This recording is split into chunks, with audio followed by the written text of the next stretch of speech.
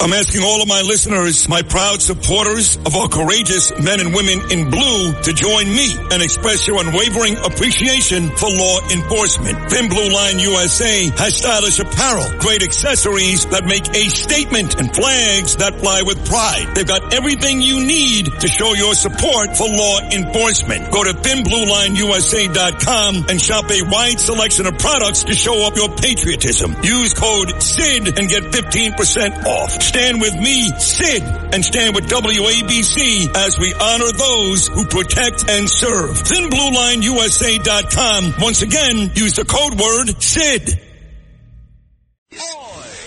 This is Sid and Friends in the Morning.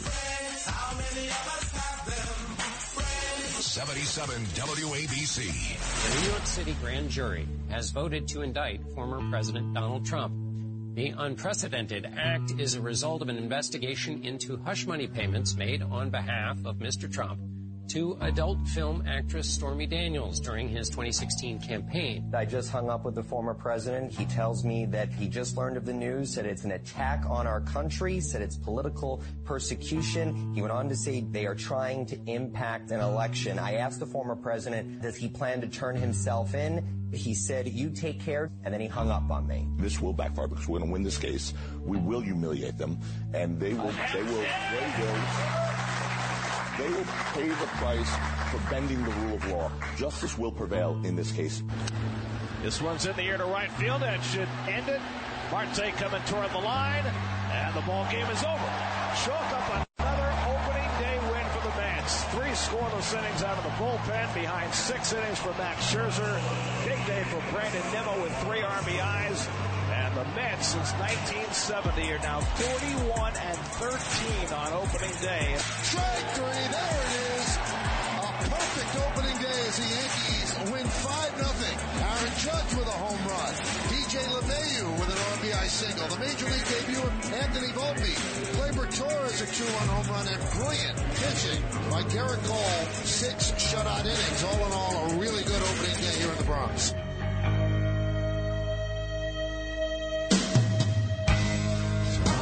Sorry, there's something in your eyes. Don't hang your head in sorrow, and please don't cry. I know how you feel inside. I've been there before. Something's changing inside you, and don't you know? Don't you cry tonight, I still love you, baby. Don't you cry tonight. Don't you cry tonight, there's heaven above you, baby. And don't you cry tonight.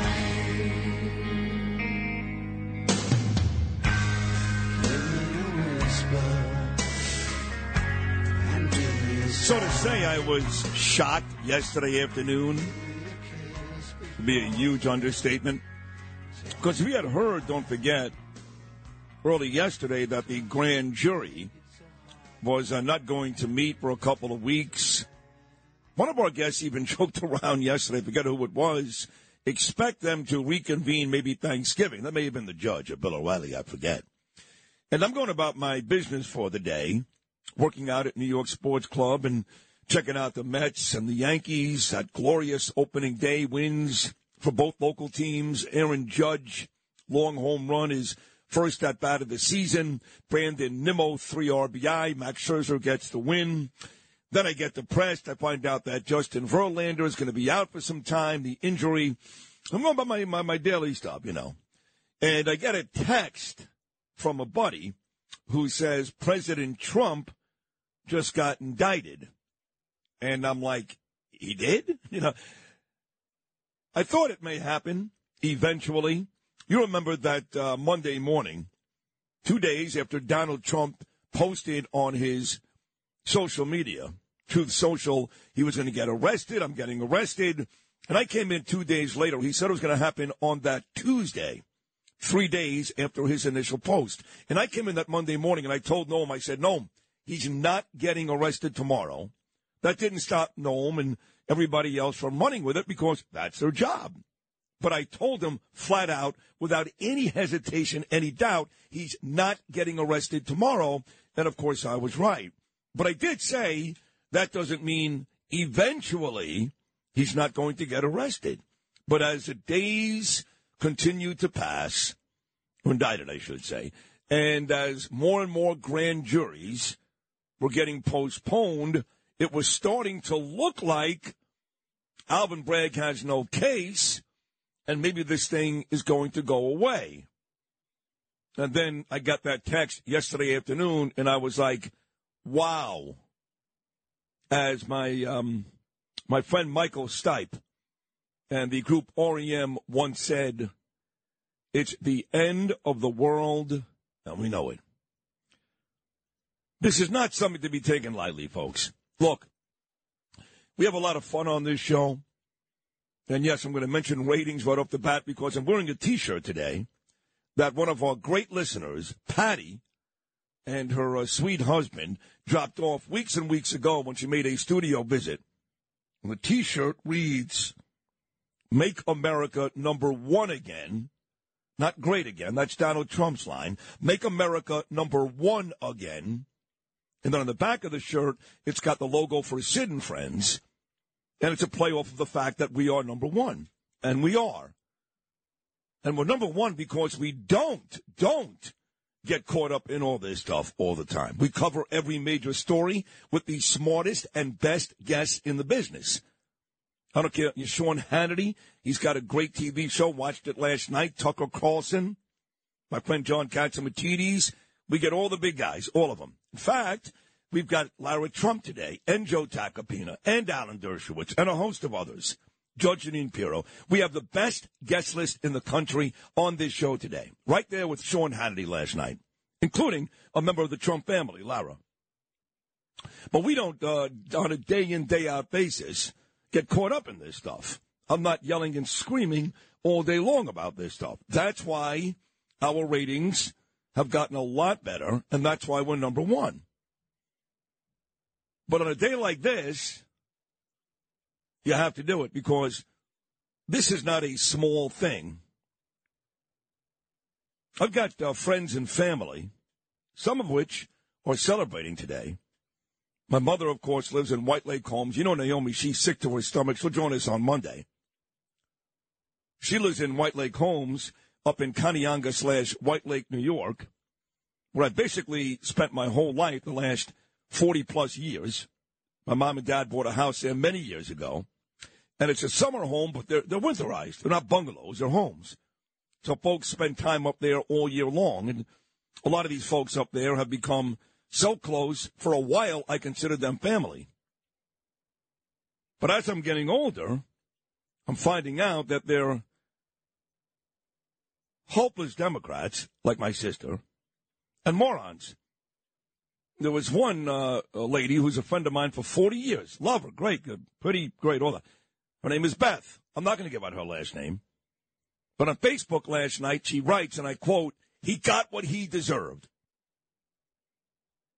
Well, you couldn't be a dumber bastard. You couldn't be dumber. I don't care if you hate Trump's guts.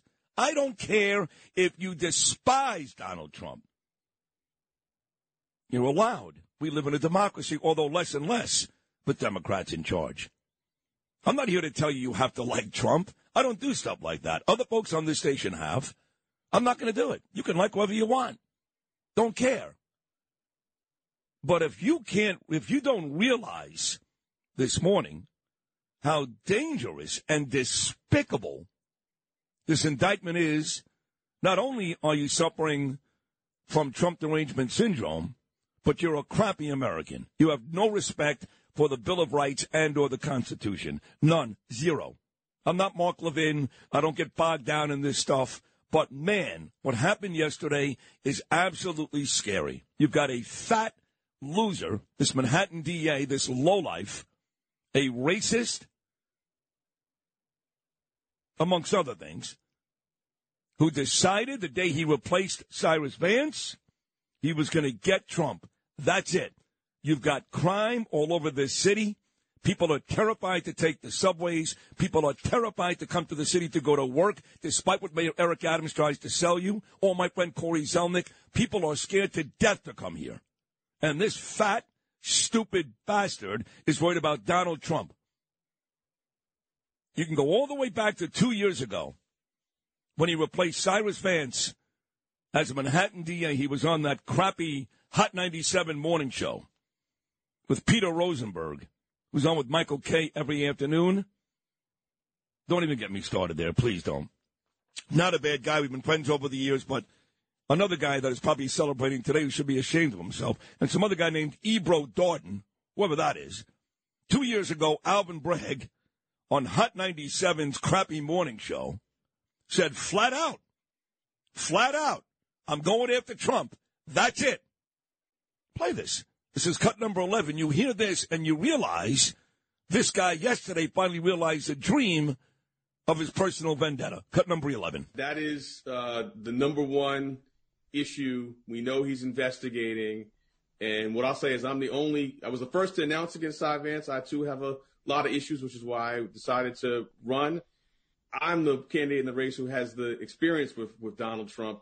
I was the chief deputy in the attorney general's office. We sued the Trump administration over 100 times for the Muslim travel ban, for family separation at the border, for shenanigans with the census. So I know how to litigate with him. I also led the team that did the Trump Foundation case. So I'm ready to go wherever the facts take me and to inherit that case. And I think, it'd be hard to argue with the fact that that'd be the most important, most high-profile case. And I've seen him up front and seen the lawlessness that he can do. And you believe it should happen? I believe we have to hold him accountable. I haven't seen all the facts beyond the public, but I've litigated with him, and so I'm prepared to go where the facts take me once I see them and hold him accountable. There are no facts. There is no case. There has not been a crime. I saw my dear friend Joseph Tacopina, a friend of mine for 43 years, one of President Trump's attorneys, but now his go-to guy for his criminal stuff. Tacopina was on with Sean Hannity last night, and he can't wait to go after Michael Cohen, because don't forget, folks, not only does Alvin Bragg not have a case here, he's got nothing, but his star witness is a felonious attorney who spent time in prison. I mean, this is his star witness, Michael Cohen, a scumbag with a capital S. So here's my friend Joe Tacopina, who will join me live coming up at 8:05 this morning with Sean Hannity, courtesy of Fox last night, talking about Michael Cohen. This is cut number 6. They're embracing Michael Cohen as their witness in this case, their star witness. This is really one of the most disgraceful human beings in our history. Everything they've done here is to gain attention. It's not for the right motives. There is no one that could ever convince me that this man was not just charged to affect the elections, the effect of free election in this country. And that's scary to me. So Donald Trump put out a statement yesterday after the indictment. It's long, but I'll read it. This is political persecution and election interference at the highest level in history. From the time I came down the golden escalator at Trump Tower, and even before I was sworn in as your president of the United States, the radical left Democrats, the enemy of the hardworking men and women of this country, have been engaged in a witch hunt to destroy the Make America Great movement again. Make America Great Again movement. You remember it just like I do. Russia, Russia, Russia. The Mueller hoax. Ukraine, Ukraine, Ukraine. Impeachment hoax 1. Impeachment hoax 2. The illegal and unconstitutional Mar-a-Lago raid. And now this. The Democrats have lied, cheated, and stolen in their obsession with trying to get Trump. But now they've done the unthinkable, indicting a completely innocent person in an act of blatant election interference. Never before in our nation's history has this been done. The Democrats have cheated countless times over the decades, including spying on my campaign, but weaponizing our justice system to punish a political opponent who just so happens to be a president of the United States and by far leading the Republican candidates for president has never happened before, ever. Manhattan DA Alvin Bragg, who was handpicked and funded by George Soros, is a disgrace. Rather than stopping the unprecedented crime wave taking over New York City, he's doing Joe Biden's dirty work, ignoring the murders and burglaries and assaults he should be focused on. This is how Bragg spends his time. I believe this witch hunt will backfire massively on Joe Biden. The American people realize exactly what the radical left Democrats are doing here. Everyone can see it. So our movement and our party, united and strong, will first defeat Alvin Bragg, and then we'll defeat Joe Biden. And we're going to throw every last one of these crooked Democrats out of office so we can make America great again. That's from our President Donald Trump yesterday after the indictment. I tell you what, he may have to really stop beating up on Ron DeSantis, because as soon as Trump got indicted yesterday, you know how this works. The governor of the state at that point must, I guess the word you're looking for here is he must extradite President Trump. What I was going to say is he must, dutifully extradite Donald Trump. And DeSantis said, I'm not going to do it. I'm not doing it. I am not going to participate in this. I am not going to extradite Donald Trump. I am not going to send marshals to Donald Trump's house to make sure he goes to New York. So we could have a standoff. That's possible. If Ron DeSantis refuses to participate in this extradition and Donald Trump refuses to go on his own, we could have Donald Trump holed up at Mar-a-Lago like Scarface, And there's nothing anybody can do about it. Because if the governor of the state doesn't do it, that's the problem here. Because this is not a federal crime. Right? Alvin Bragg is the local DA. So if the governor of Florida does not participate, then Trump doesn't have to do anything. I mean, he has to legally, yes. But he may not. Who knows? So there's a whole bunch of stuff to keep your eye on the next couple of days. I know his attorneys are saying he's set to be arraigned probably Tuesday. And at that point, he would make the trip to New York City, take the mug shot, do the fingerprints, all that stuff. But we'll see whether or not that really happens. I can tell you this, for my friends and family members who are celebrating in the streets today, oh, what a grand day. We finally got this prick, Donald Trump. Their day's coming. Because what they should realize is, A, this is just not right. Put your personal feelings aside, your hatred for Donald Trump aside. It's just not right. Legally, there's no case. And most importantly for you morons, it's going to backfire. If you think Donald Trump has a big lead in the polls now, and one poll yesterday had a 30-point lead on DeSantis, if you think Donald Trump is doing well in the polls now, wait till you see what happens after Joe Tacopina destroys Michael Cohen.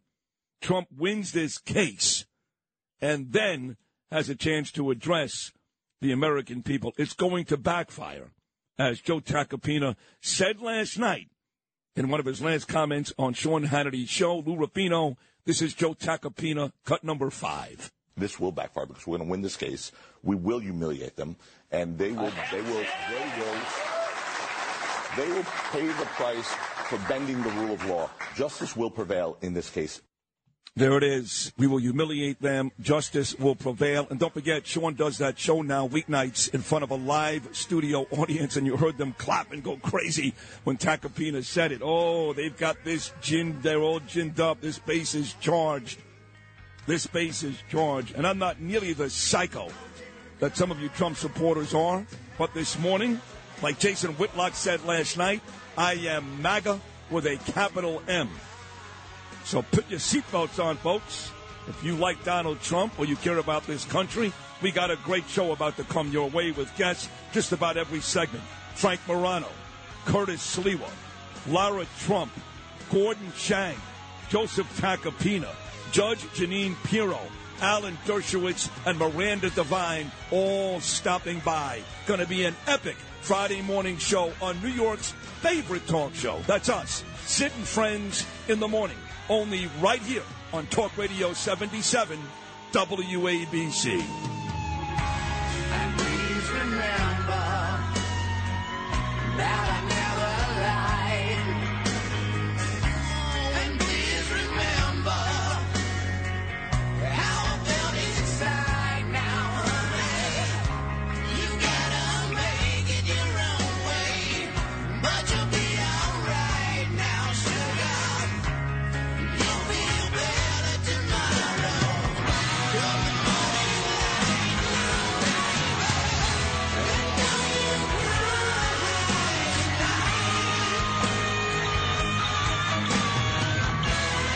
don't you cry Entertaining and informative. This is Sid and Friends in the Morning. 77 WABC. When you need mealtime inspiration, it's worth shopping Kroger, where you'll find over 30,000 mouth-watering choices that excite your inner foodie. And no matter what tasty choice you make, you'll enjoy our everyday low prices, plus extra ways to save, like digital coupons worth over $600 each week. You can also save up to $1 off per gallon at the pump with fuel points. More savings and more inspiring flavors make shopping Kroger worth it every time. Kroger, fresh for everyone. Fuel restrictions apply. The DA of Manhattan, who you know what I think of him, okay? He's a piece of crap.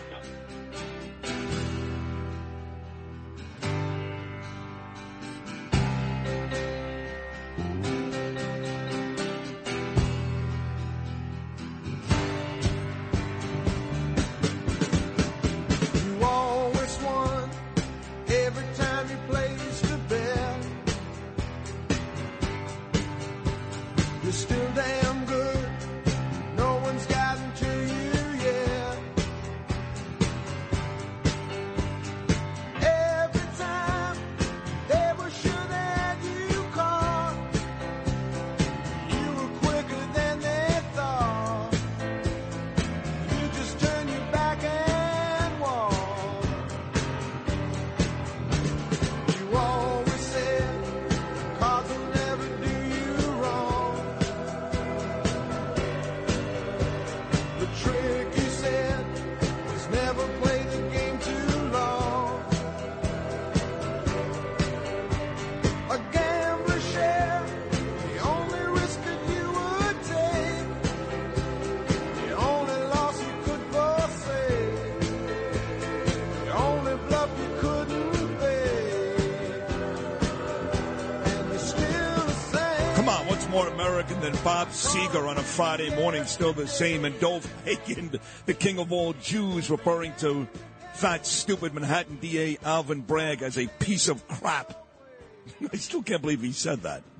He's a piece of crap.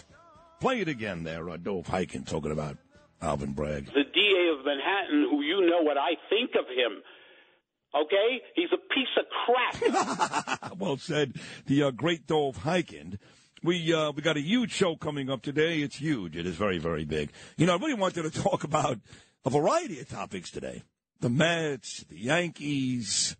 One story that I have zero interest in is Gwyneth Paltrow. In fact, I almost wish that she was guilty of something. I don't know. And I love her ex-husband. I'm a big Coldplay fan, Chris Martin. I love his music. I mean, he's annoying, too, to me. This Bono thing of They got his. together there. Oh, God. It's uber annoying. They may be the most annoying couple in the history of the world. If I see another T-shirt on him, like, free trade. Oh, I know. Yeah. Okay. Well, that's the whole Bono thing. He's just a great group. Coldplay's great. I find him less annoying than her, although he is very annoying. No, she's annoying. Oh, God. I don't even think she's that hot. It's almost appropriate somebody ran into her. Yeah. Like, hey, watch what I'm going to do. Yeah. She was hot back in the day when her and I never thought she was hot. That's not my style. I'm not a big blonde shiksa guy. That's not. Oh, I see. Okay, so Princess Di versus Gwyneth Oh, Paltrow. please. That's more up my I'll alley. take Paltrow over Princess Di. Yeah, well, I don't know, man. Princess Di was a Birds fan. Yeah. Princess Di was a Bird fan, that's true. So was Jill Biden. Jill Biden, the Dr. Biden. All right. Settle down. You want to take that one, too? Now you're taking it a step too far. Yeah. So I watched, 7 hours of TV yesterday on this whole Trump thing. I didn't go to bed till 1 o'clock in the morning. I'm literally running on 2 hours sleep. I'm wearing a pair of jeans and this really cool T-shirt. I did wear a nice sport jacket, which I've since taken off. But very little sleep, T-shirt today, the whole thing. I'm angry. I'm sad. I'm going through a lot of emotions. And all the TV I watched last night, we played some of the cuts already, Joe Tacopina on Sean Hannity and some other stuff we played. I don't remember. But Jason Whitlock, Jason I've known for many, many years, way back when I started my radio career in the late 1990s with a guy named Scott Kaplan, who's been on this show. He was on with me and Bernard, God rest Bernie's soul. Oh, I spoke to Carol last night. She got all the gifts that me and Danielle sent to Bernie's grandson, Colin, and we sent a ton, 10 boxes.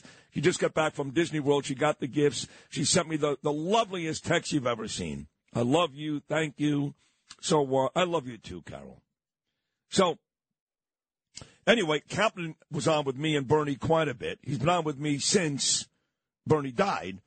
And he and I go back to the late 1990s. We started on internet radio, but we were syndicated before he came to New York to work at WNEW in 2000 by two different syndication companies, Sports Fan Radio Network and Joel Hollander in Westwood One, on a bunch of markets. At one point, I was on 73 markets across America.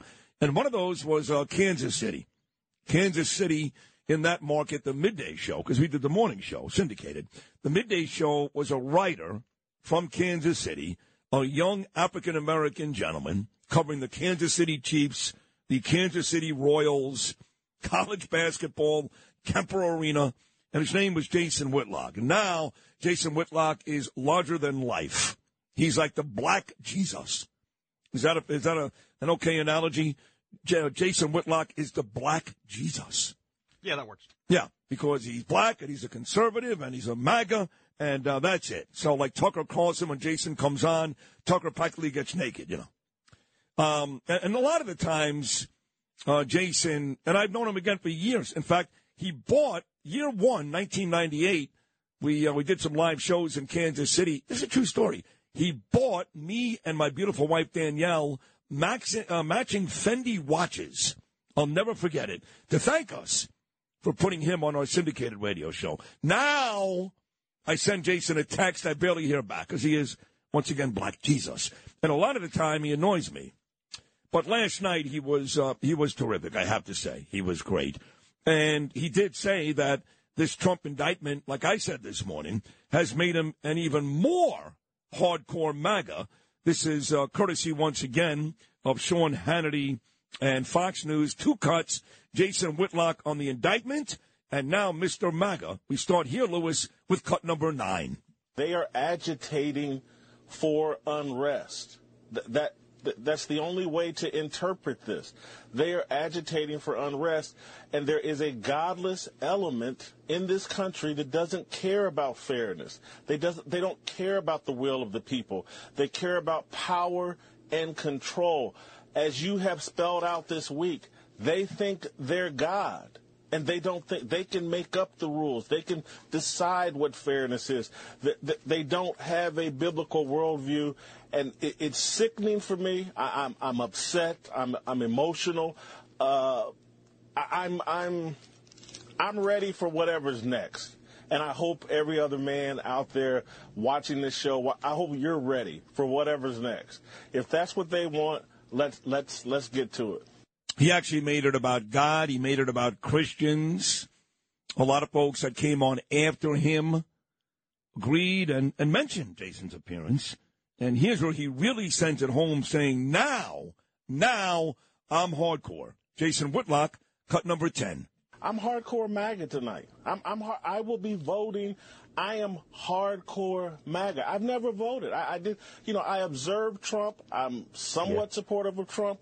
But they have made me MAGA, and they have made me ready for whatever is next, because what they are building for young people, I can't sit by and just let it happen without raising my voice and without being willing to sacrifice whatever so that kids don't live in a communist Marxist society.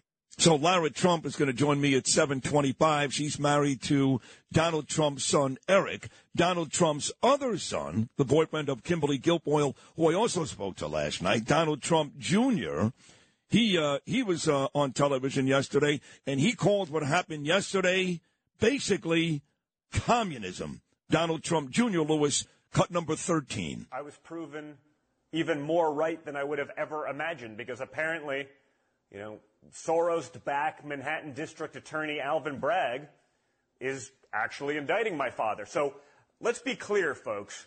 This is like communist level. This is stuff that would make Mao, Stalin, Pol Pot, it would make them blush. It's so flagrant. It's so crazed. When even like the radical leftists of the Washington Post are out there saying, it's not really based on facts. It's not really based on the law. It's not really based in reality, but it's 100% based on politics. When your enemies are saying that, it's got to tell you everything you need to know right now about where we are as a country.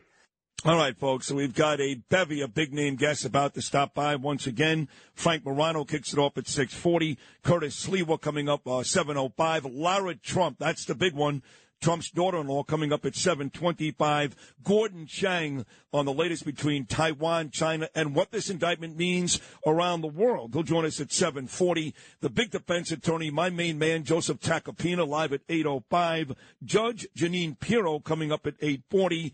Alan Dershowitz, another amazing attorney. His book is out, Get Trump, and they got him. He's coming up at 9:05. And the great New York Post columnist, Miranda Devine, coming up at 9:25.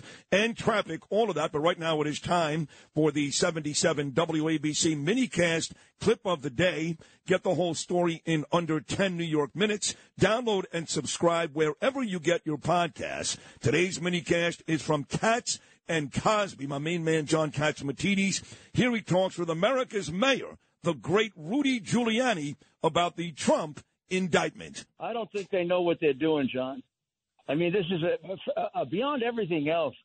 He's turned the DA's office into a clown show. I mean, it's like that used to be a great DA's office.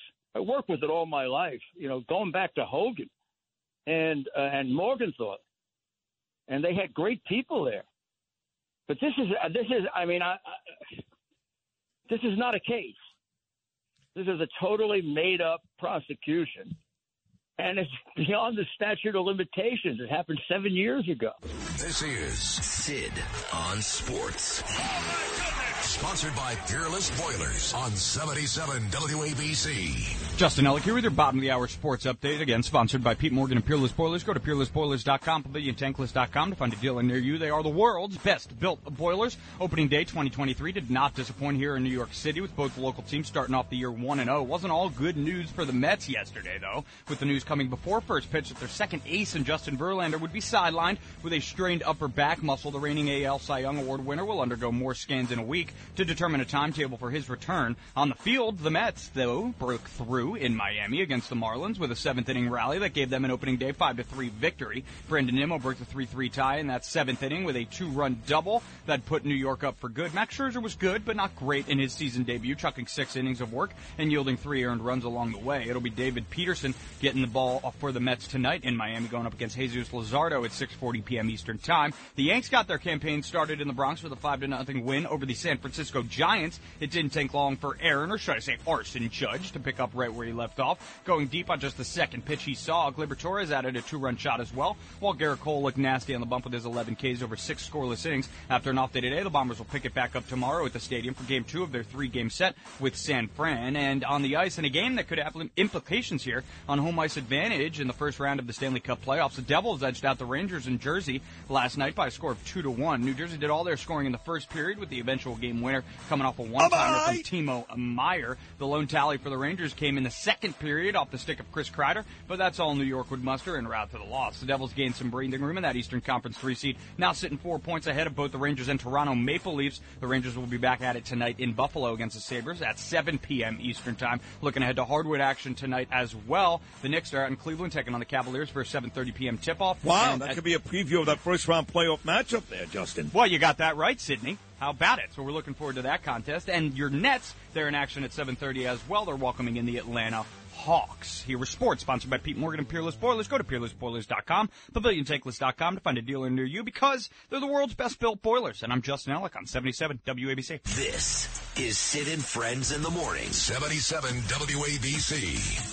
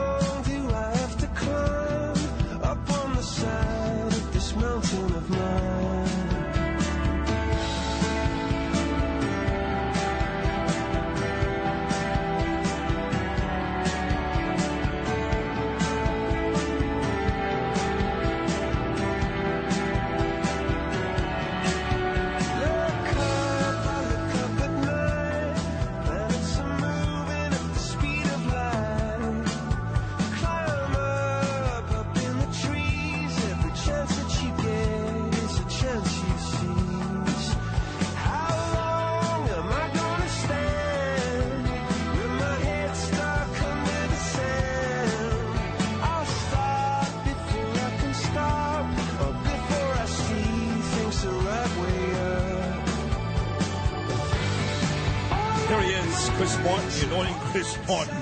He's married to Gwyneth Paltrow and Coldplay. So big show coming up, 7 o'clock hour. You get Curtis Sliwa, Lara Trump, and Gordon Chang. 8 o'clock hour, Joseph Tacopina and Judge Janine Pirro. 9 o'clock hour, Alan Dershowitz and Miranda Devine. Big show. So I'm going to be out next week for 3 days. I'm going to see my daughter Ava in college, who I love and miss. And I put together a list. I hope John Katsimatidis is listening. I know he does every day, him and the lovely Margot. Hope John and Chad are listening right now, because I put together a list of 5 people who I want to fill in. And I think that being on the host of the number one show in the city, that I should have a say in who's sitting in this chair when I'm not here. And I always say I don't care, because you can bring in Howard Stern and Sean Hannity. It doesn't matter to me. They're not better. But I do care in one respect, and that is we've done very well on this show recently because of the tone of the show and how the show comes off. So the list of 5 people, and I don't care if you use one of them, 2 of them, 3 of them, or 5, that I think should host this show when I'm out the next week for 3 days, starts with John Katsimatidis, who always does a great job when I'm out. And, by the way, has worked with me when Bernie, God rest his soul, was out. We start with John.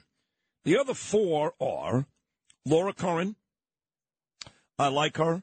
She is a Democrat, but she's down the middle. She's sensible. So she's on the list. Dominic Carter. He's also sane, sensible, easy. He's on the list. Curtis Sliwa. He's a psycho. He's out of his mind. But he knows how to do mornings. Not as good as me. That's why I'm here. He's not, but he knows how to do mornings.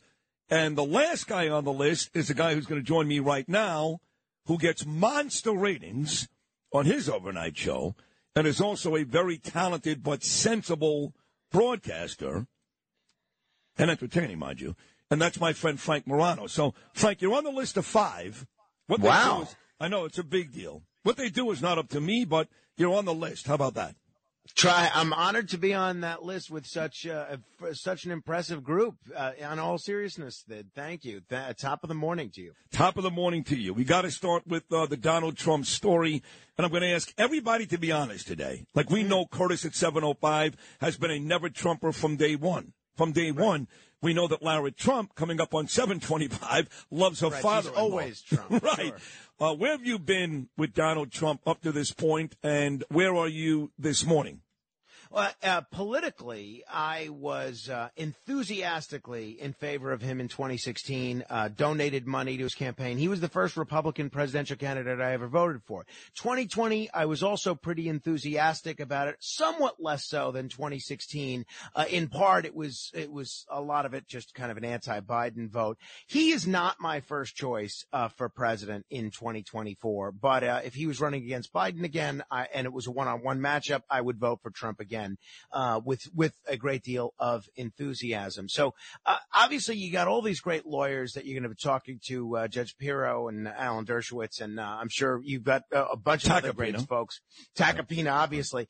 And so they could speak more to the legal aspect of things, but just off the, based on what we know, and it's tough for anybody to know because the indictment is still under seal, I think there's a major statute of limitations problem. I heard that clip you played from Mayor Giuliani. I think he's absolutely right. Also, even the New York Times described this case that Bragg is attempting to bring as a very novel legal theory, which has never been tried. Now, every lawyer listening, a prosecutor, defense, even civil, they'll tell you that if you're a prosecutor and you're bringing a case that has never been tried ever, and it's never resulted in a conviction, that is not exactly a great place to start. Even the closest thing that we've seen to this, and that was a slightly stronger case, was the John Edwards campaign finance violation case, and that didn't end in a conviction. So I think there's actually a chance, depending on what the nature of the charges are, that a judge may end up throwing this case out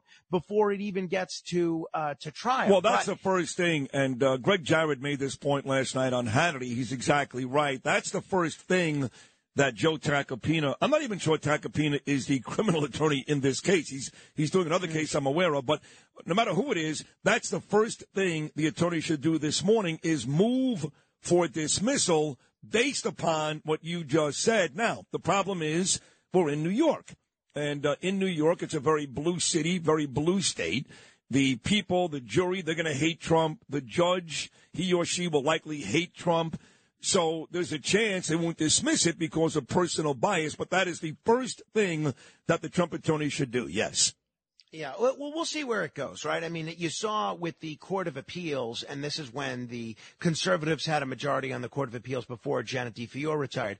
They had no problem striking down all sorts of ultra left-wing stuff, even though all 7 members of the Court of Appeals were appointed by Democrats. So if it makes it all the way up to the Court of Appeals, I could see if there is a conviction, it being thrown out. But we'll see. We're a long ways from there. But politically, I think this really does help Trump in the short term, certainly with respect to getting the nomination, but it may even help him to some extent in the general election because it does a few things. One, he's been able, I'm sure you've been bombarded as I have, he's been able to use this to raise a ton of money since this has happened. So he's going to use this to raise money that he can then use on running for president. And by the way, just to emphasize your point, he had been lagging in that. Ron DeSantis killing Trump in donor money, and right after the indictment into late last night, Trump received a ton of cash.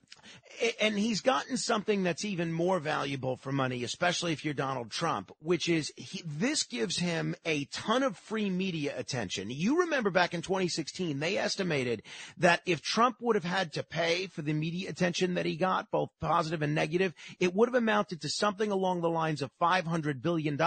That's why even though in the primaries and in the general he was dramatically outspent by his opponents, he didn't need as much money because he's got this media attention. Even though a lot of it is negative, conservative, it doesn't matter because it keeps all of his other potential primary opponents from getting on TV and bolstering their name recognition. No one's on TV today talking about Nikki Haley, Mike Pence, Mike Pompeo, or any of the other prospective Republican presidential candidates, except as it relates to Trump. And that's the other reason I think this is potentially good for him politically, because it's forcing all of his other potential adversaries to speak out on his behalf. You heard that with Pence yesterday, who's been pretty critical of Trump until now. You heard that from Nikki Haley yesterday. You even heard that from Ron DeSantis. So, and look, and that clip that you played from Jason Whitlock was very telling.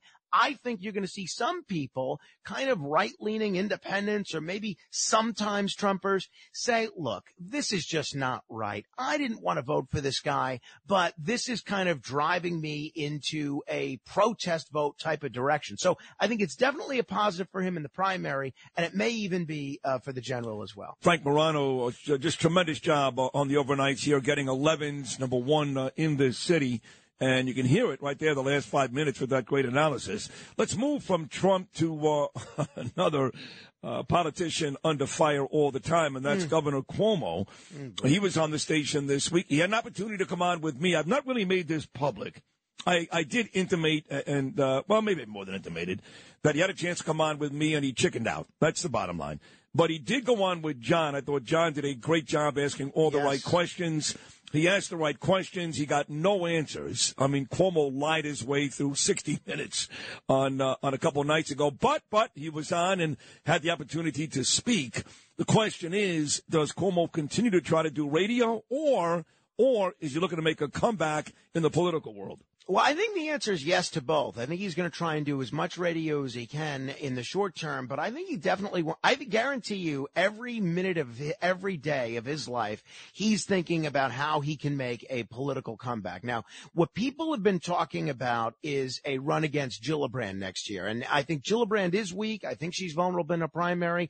I do, though, think that because of Cuomo's scandals, he loses to Gillibrand if it's a one-on-one race. I think the opportunity for Cuomo, if he does go that route, is if there's a three-way race. There's been a lot of speculation that AOC may run against Gillibrand. If she's able to secure the hard left, Gillibrand is able to maintain her base, which seems mostly organized labor, and Cuomo's able to sneak in with a plurality of the vote, 34%, 35%. That's a much better race for him. But what Cuomo should do, if I was advising him, and he will never do this because he's incapable of this degree of humility, is similar to what he did in 2006. You remember, he got embarrassed in the governor's race in 2002. Carl McCall embarrassed him, spanked him. So what did he do? He didn't come back 4 years later and run for governor. He came back and ran for a lesser office. He ran for attorney general and actually did his job for 4 years.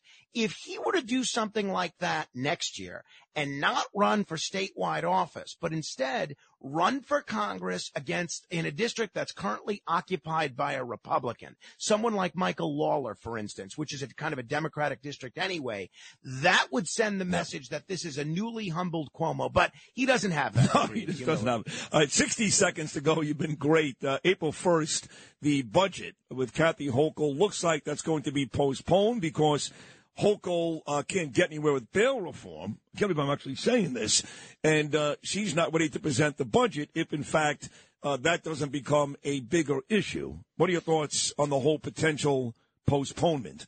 People need to pay attention to this. So the deadline is tomorrow, as you mentioned, and Hochul says they're not going to have a deal. So that's not unusual. We went through decades of late budgets. But if Hochul sticks to her guns here, and there's a bunch of issues here in the budget, and it's not just about the budget. The budget may sound boring. This is everything. Whether it's done tomorrow or a week or a month, this is everything for the next 4 or 5 years. It's not just bail reform that they're fighting about. The state legislature is eagerly pushing for taxes on the rich, even more taxes, which they already raised once, and Hochul, to her credit, is resisting that. That is going to cause a massive exodus out of New York, and that's one of the reasons you see Mike Bloomberg spending $5 million bolstering Hochul in the budget. Charter school expansion. If Hochul gets her budget adopted, we'll see up to 184 new charter schools in the New York City area. So this is a very big fight here, and I don't know how it's going to play out, but I think both sides are digging in their heels. The state legislature really wants those taxes on the rich. Hochul really wants to roll back bail reform, get those charter schools. State legislature really wants a higher minimum wage, and Hochul really wants her plan for more housing in the suburbs. We'll see where it goes. It'll be very interesting. That is a great conversation. Frank Morano, there he is. It's easy to figure out why he's number one, getting ratings of 11 on the overnights. Other side of midnight, folks, 5-hour ride every night right before me. And, of course, Noam does a terrific job and one of the nicest guys you'll ever meet. Excellent job, Frank Morano. Have yourself a great weekend. Thank you so much. Thank you, my friend. I love you. I love you, too. The great Frank Morano. News out of Nick Camp, by the way, Justin Ellick, as they get set to take on the Cavaliers, which is your likely first-round NBA playoff matchup. Knicks star Julius Randle will miss the rest of the regular season, the last 5 games, with that ankle sprain he suffered a couple of nights ago in the win over Miami. We'll take a short break. Hour number 2, it's a big hour. Curtis Sliwa, Donald Trump's daughter-in-law, Lara Trump, and Gordon Chang. What does this indictment mean to the world, and what's next for China and Taiwan? Sliwa, Trump, and Chang all coming up next hour.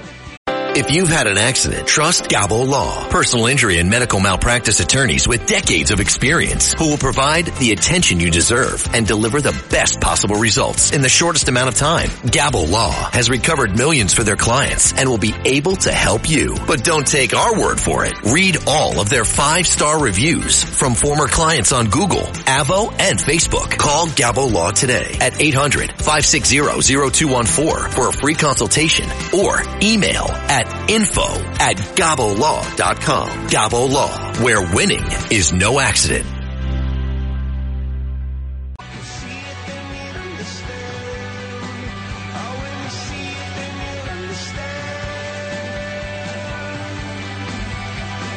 This is Sid and Friends in the Morning. Entertaining and informative. Oh, you're my best friend. 77 WABC. Great, it starts with an earthquake, birds and snakes, an airplane. Lenny Bruce is not afraid. I have a hurricane, listen to yourself, churn world serves its own needs, dummy serve your own needs, beat it up and not speak, grunt, no strength, the ladder starts to clatter with fear, fight down, high wire in a fire, representatives engaged in a government for hire in a combat site. Left to us are coming in a hurry with the furies breathing down your neck. Team by team reporters babble Trump, Kevin Crop, look at that.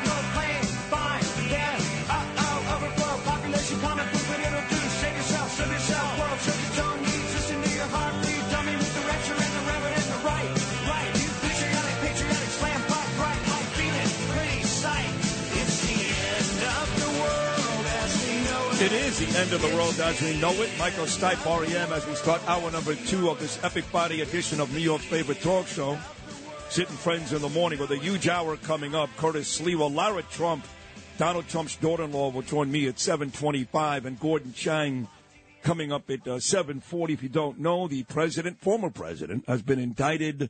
It's a ridiculous case. There is no crime here, none. But as I played for you earlier, way back when, Alvin Bragg on that horrible Hot 97 morning show with Peter Rosenberg and others made this promise. He said, I'm getting Trump. I don't care about people getting attacked on the subways, people being raped and murdered in New York City. I don't care. I am taking this job. Cyrus Vance left. I'm taking over to get Trump. The title of Alan Dershowitz's book. And yesterday he made that personal vendetta a true story, because now the president has been indicted. We think he'll be arraigned on Tuesday. He'll have to fly to New York, get fingerprinted, maybe a mugshot, maybe cuffs, who knows. But one of our great hosts, I should say, legend, icon, all those things, joins me 3 times a week because he's so damn good every Monday, Wednesday, and Friday at 7:05 a.m. The great Curtis Sliwa is in studio this morning, and it looks like, at least during our pregame conversation, that Curtis is not buying into the end of the world talk. It's the best thing that ever happened for Trump. He's going to be Jesus Christ superstar. We're coming right into Passover and Good Friday and the crucifixion, and he's going to be like Jesus Christ. Watch. He'll have his last supper before he leaves Mar-a-Lago, which was really the Passover Seder. And there he'll have the bitter herbs, and he'll dip it in the sweet and sour sauce, Chinese food, right? All Jews love Chinese food. It'll bring together Jews, of which there are many down there in Palm Beach, and Gentiles, and he will go on and then come into New York, and it'll be fingerprinted and photographed and booked. This is so great for Trump. Are you kidding? And you said, well, one of your guests said, Jason Whitlock, how dare you call him the Black Jesus? Said, I'm sick of this. I'm emotional about this. That's what DeSantis is saying in Tallahassee. Yeah. My God, I was on my way to winning the Republican nomination, and then all of a sudden this got chopped on my head. Let's be honest. He's been getting his ass handed to him for the better part of 2 months. Ever since President Trump went to Ohio, before he was indicted, he's had anywhere from an 18 to a 40-point lead. So it's not like DeSantis was doing great until yesterday. Trump's been killing clear it out. He was killing him. He was ahead in the polls in Iowa and New Hampshire, and you gained momentum there. But this, by Trump becoming Jesus Christ superstar, right? I've been crucified. Yeah. I'm resurrected. You see, I'm coming back. He's going to run this whole table like you run a pool table. No, listen, and then your friend... We agree on that. We agree that politically this is actually a good thing for Donald Trump. The best thing that ever happened to him. But the bigger question is why people are saying it's the end of the world, Curtis. The end of the world. Hey. You know that Democrats are not even, they're celebrating. You would think that common sense Democrats would be like, no, this is bad. They're not. Of course. They're like, they can't see the horror, the tarantella. Alvin Bragg. Nobody's going to focus any longer on the left. Hey, you're letting the shoplifters run wild, the rapists, the shooters. Now he becomes the star of the left wing. Come on. It's just great fun. And your friend Joseph Tacopina, this will enshrine him into the Hollywood square of lawyers for all time. Move over Dershowitz, move over the rest of the legal analysts, and they're going to be making money, these legal analysts, writing books. Yeah. Everybody is going to be doing good. What are you talking about? It's the best thing that happened to your pal, Joseph Tacopina. Best thing that happened to Dershowitz with his books and all these people. They'll be like lens slice on TV 24/7, 365. Well, especially Alan Dershowitz, because the title of his new book is actually Get Trump. Of course. And he'll be on with me at 9:05. By the way, Dershowitz was just in Israel, right? Yes. He had dinner with Bibi Netanyahu. I believe that's true, yes. Bibi, the prime minister, he's under indictment from 2019 for breach of trust, accepting bribes, fraud. The criminal trial continues to go on. And who's prime minister? Bibi Netanyahu. Oh, it's the end of Israel. Oh, God, the chosen... This is nonsense. This is the best thing that ever happened for Donald Trump. It's his resurrection politically. If he plays the victim card, which is so difficult for him to do. He says, I'm carrying this cross. Sid, can you carry the cross a little bit before I get crucified? Well, he doesn't have to play the victim. He could even be angry. That's fine. They were showing last night on Fox News all the people. By the way, it was like the most unattractive group of people you'll have ever seen. Like 75-year-old ladies with long hair and droopy skin, over-tanned and beat up. Kind of like me, actually. Standing outside with Trump signs and American flags. And they were angry. And Trump can be angry, too, and that'll still work. But, yes, we all agree politically, you're right. It's a great thing for Donald Trump. It's great for Joseph Tacopina. He's going to beat Michael Cohen, come out looking great. It's great for me. But what's bad here is that you set this precedent. And now, not just President Trump, there'll be other people, other politicians, because of these Democrats, that now the Bill of Rights and the Constitution has basically been set on fire. Stop this. Impale yourself with a menorah and a crucifix, right? Ehud Olmert, right? The Prime Minister of Israel, Mayor of Jerusalem, got found guilty of bribery. He went to jail. Somehow the state of Israel survived, right? And then you look at Brazil. We got a new president there who's the old president, Lula, who beat Bolsonaro, right? Very close election, very much like Biden, Trump. He spent time in jail. He was released. He's now president of Brazil again. Would we stop this hysteria? And then, oh, my God, Donald Trump Jr., this is communism. This is like Mao, Stalin, Pol Pot. they would be blushing over this. What the hell are you talking about? There's no indictment in communism. They take you in the backyard, they shoot you in the head. That's it, dead. Goodbye. What? See, there is something about and nonsense. There is something about you this morning. And again, I'm the first to tell everybody how entertaining you are. That's why you're on 3 days a week. No one else is on 3 days a week. But you've been a never-Trumper from day one. Never-Trumper. Right. It's unfortunate, but that's the way you are.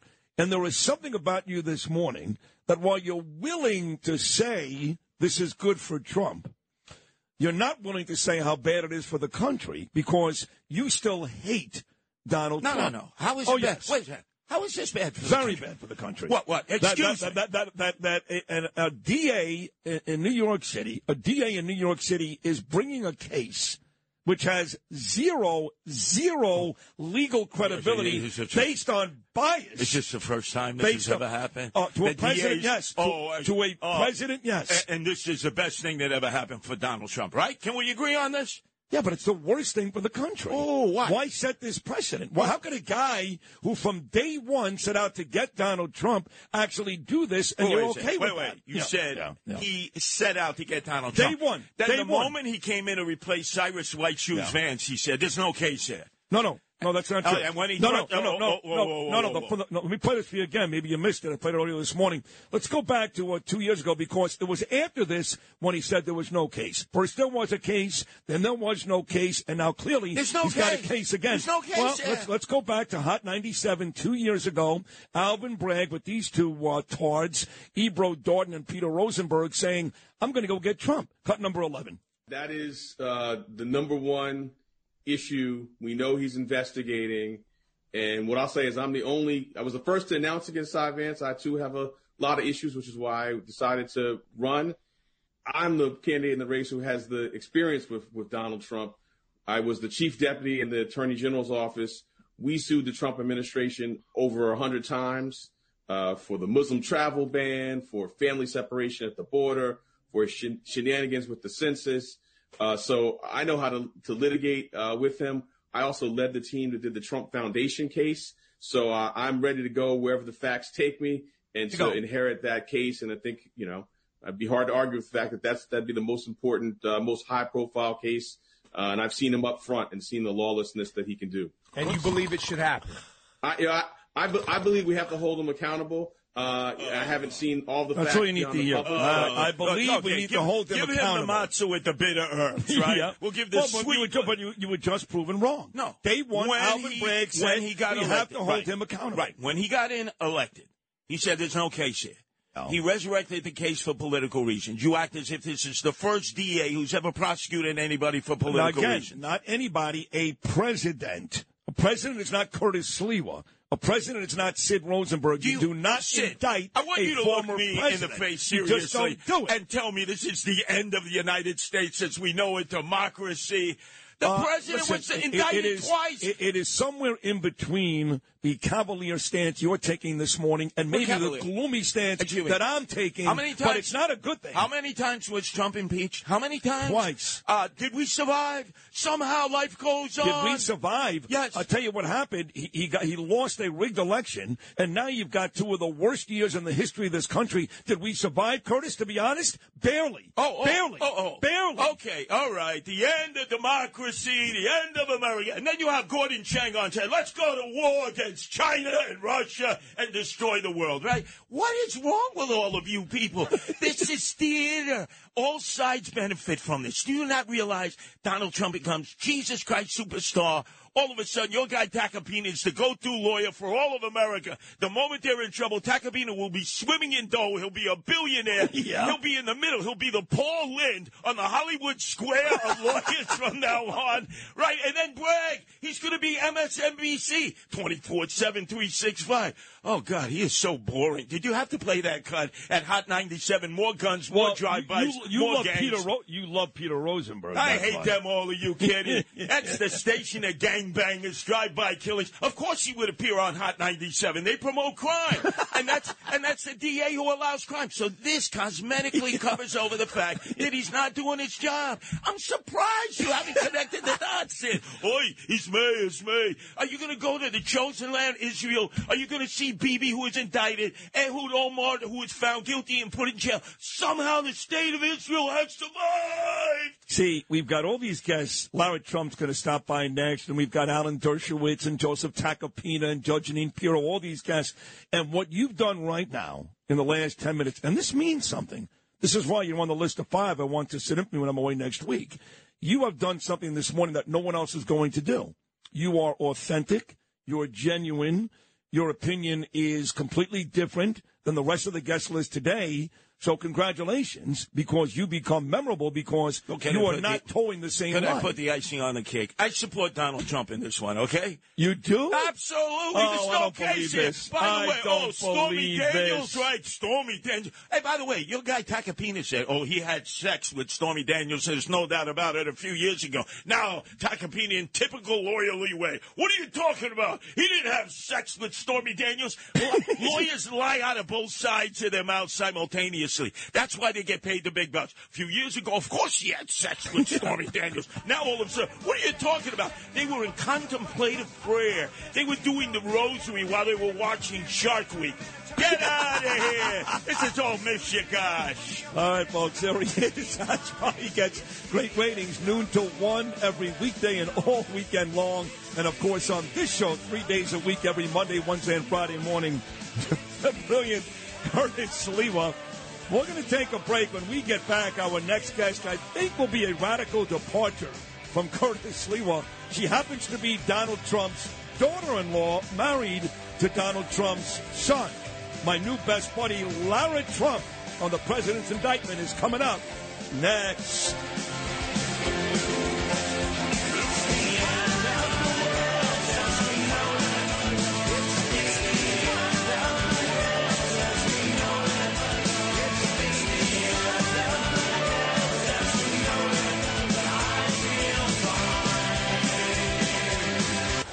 77 WABC. This is Sid and Friends in the Morning. No, I get by with a little help from my friends.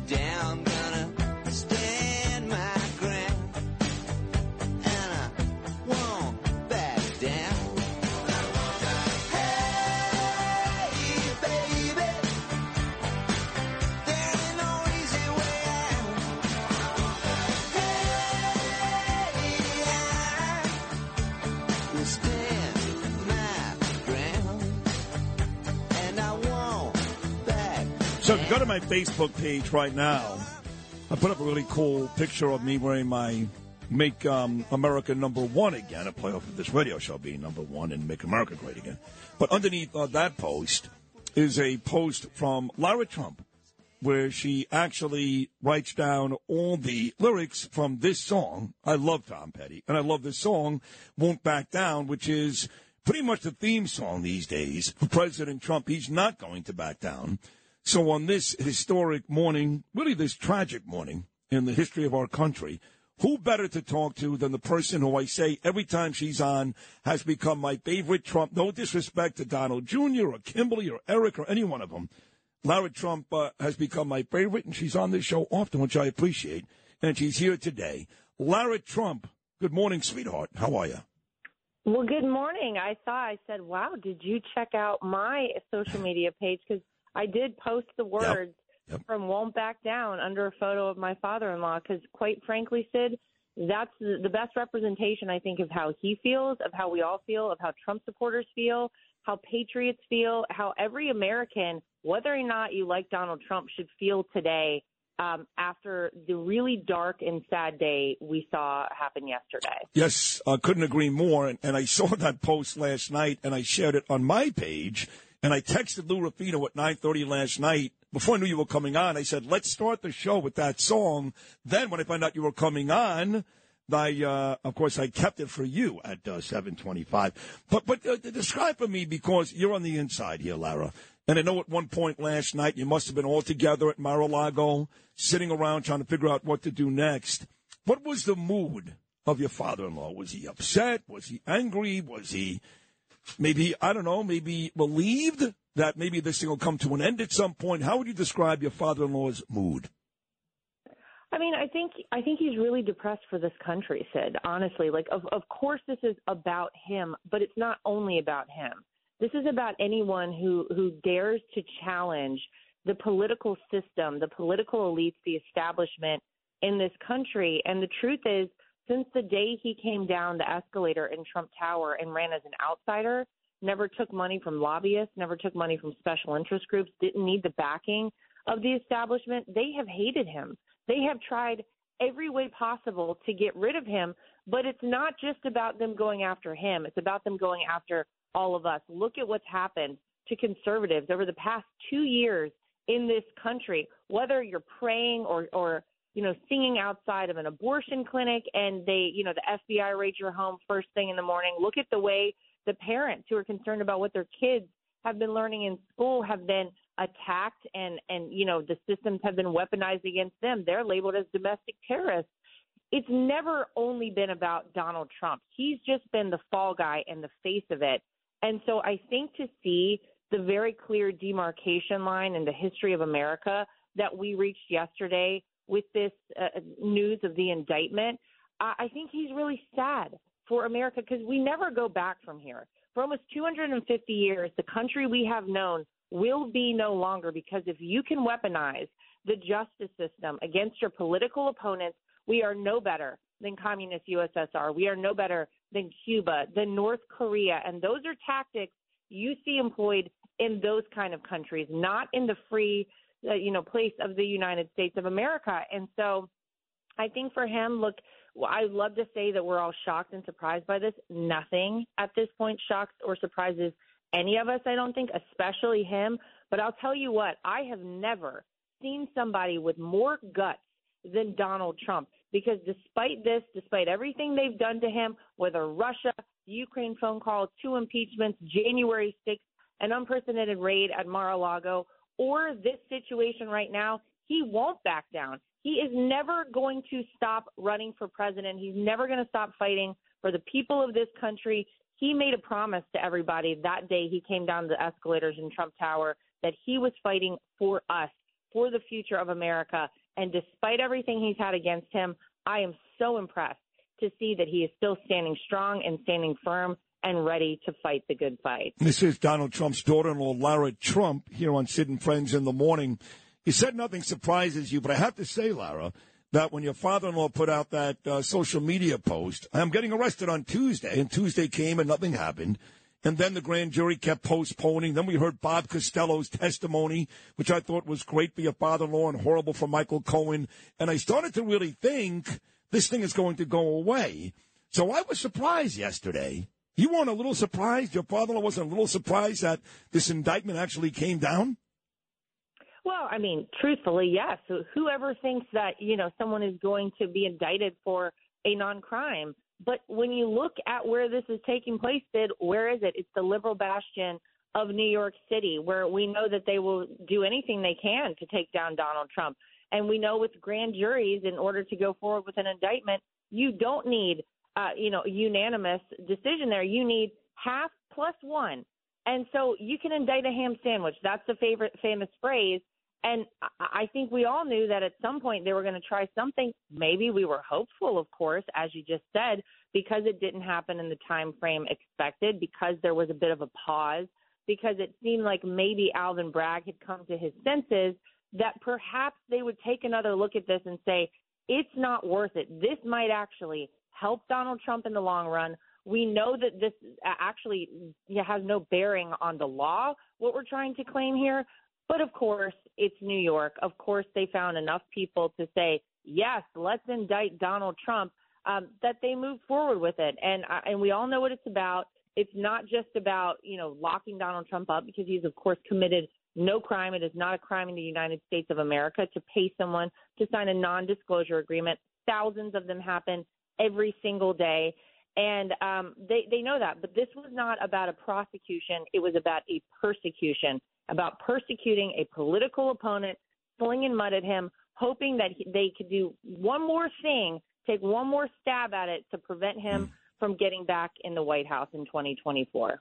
Lara, what I really want to see over the next few days is bipartisan support. I don't think it'll happen because, just very anecdotal, my friends and family, they can't stand your father-in-law, and I hate him for that, by the way, and they're celebrating this morning. They think this is great, and I'm sure Mitt Romney's not going to text your father-in-law anytime soon. But there were a bunch of Republicans yesterday that came out very strong in support.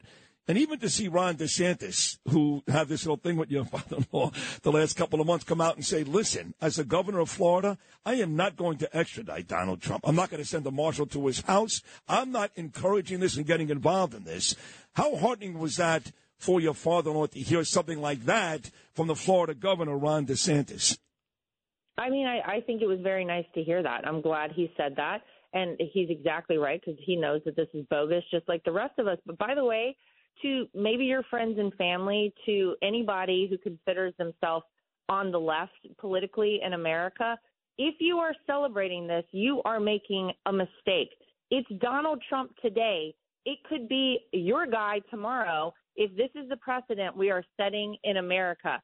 These are communist tactics that are being employed. It was Joseph Stalin's secret police that said, show me the man and I will show you the crime. And, of course, you could construe anything about anybody. Quite frankly, that at this point, all of us in the Trump family make sure we don't even jaywalk because we know how hungry they are to lock all of us up for anything we do wrong.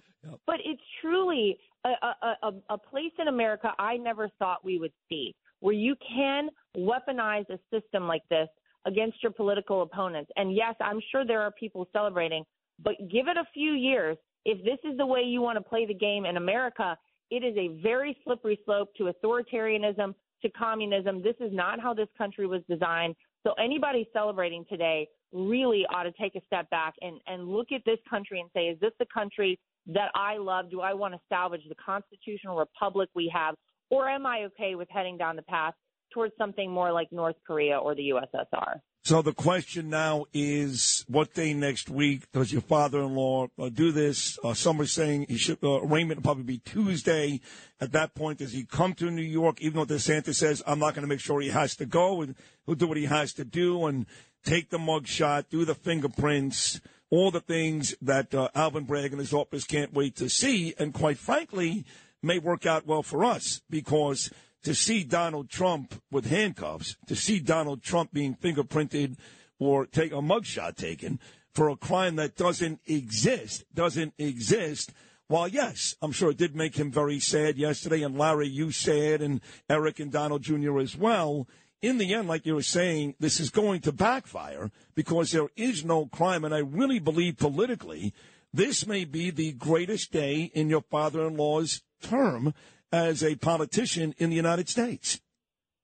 Yeah, because he's shown us what he's tried to tell us all along, that, the systems we have here in America are very precarious.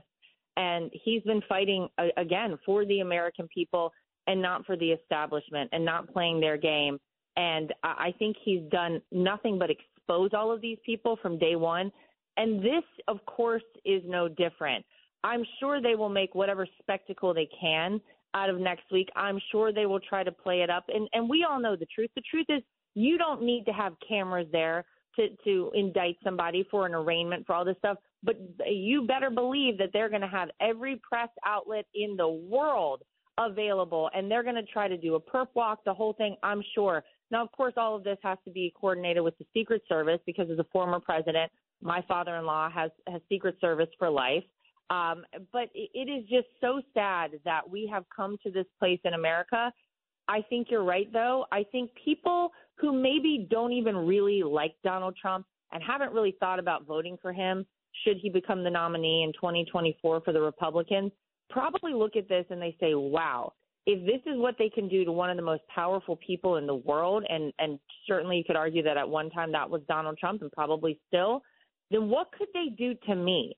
And he should be a representative for every American. You should see yourself in Donald Trump, because if we allow this to happen and we don't call them on it, then all bets are off. Then it's just a free-for-all in America, and we're on a really dangerous path. So I think they miscalculated this one. I think ultimately you're right. It's going to help him. People may come out and vote for Donald Trump who never considered themselves Trump voters, because they can very clearly see that we're slipping into a scary spot here in America. And 60 seconds to go, Lara. This sets up a really unfair fight between my childhood friend of 43 years, Joseph Tacopina, and a disgraced felon. Let me say it again, folks. A disgraced felon, the father-in-law's former attorney, Michael Cohen. This one is about as one-sided as you'll ever see. And I have to tell you, Lara, I've known Joe Tacopina since fourth grade. I've never seen him more enthusiastic and more ready to beat up an opposing attorney like he is right now for that lowlife Michael Cohen, which is good news for your father-in-law. Oh, that's exactly right. I mean, that their entire case hinges on someone who lied to Congress, Michael Cohen, a disgraced former attorney, who last week, you may have seen a letter come out from 2018 from Michael Cohen's attorneys at the time saying none of these payments, the specific payment in question, should ever be considered anything to do with the campaign. It negates the whole case right there. But here we are. We're going to see it all play out. And Joe Tacopina is incredible. He's going to do an amazing job. He already has done that. And so, look, we're all watching. We're all waiting. We all know there's no crime. But this is a really, really sad time for this country. But I'll tell you one thing. There's no one better to fight against it and stand up to it than Donald J. Trump. Agreed. We will prevail. We will win. I love you, Lara. I love your father-in-law. I love the whole family. I love this country. And we will win. And we will win big. I mean, we're going to embarrass Alvin Bragg, Michael Cohen, and the rest of them. I can promise you that. So the next couple of days may not be great, but the greater days are not that far ahead. Lara Trump, as always, thank you. You've been so nice to me the last couple of months. I appreciate it. And everything's going to work out great. I promise you. So thank you so much. From your lips, amen to that. All right, thank you. There she is, Donald Trump's daughter-in-law, who's become a go-to person on this show. She's terrific, Lara Trump. Sid and Friends in the morning. 77 WABC.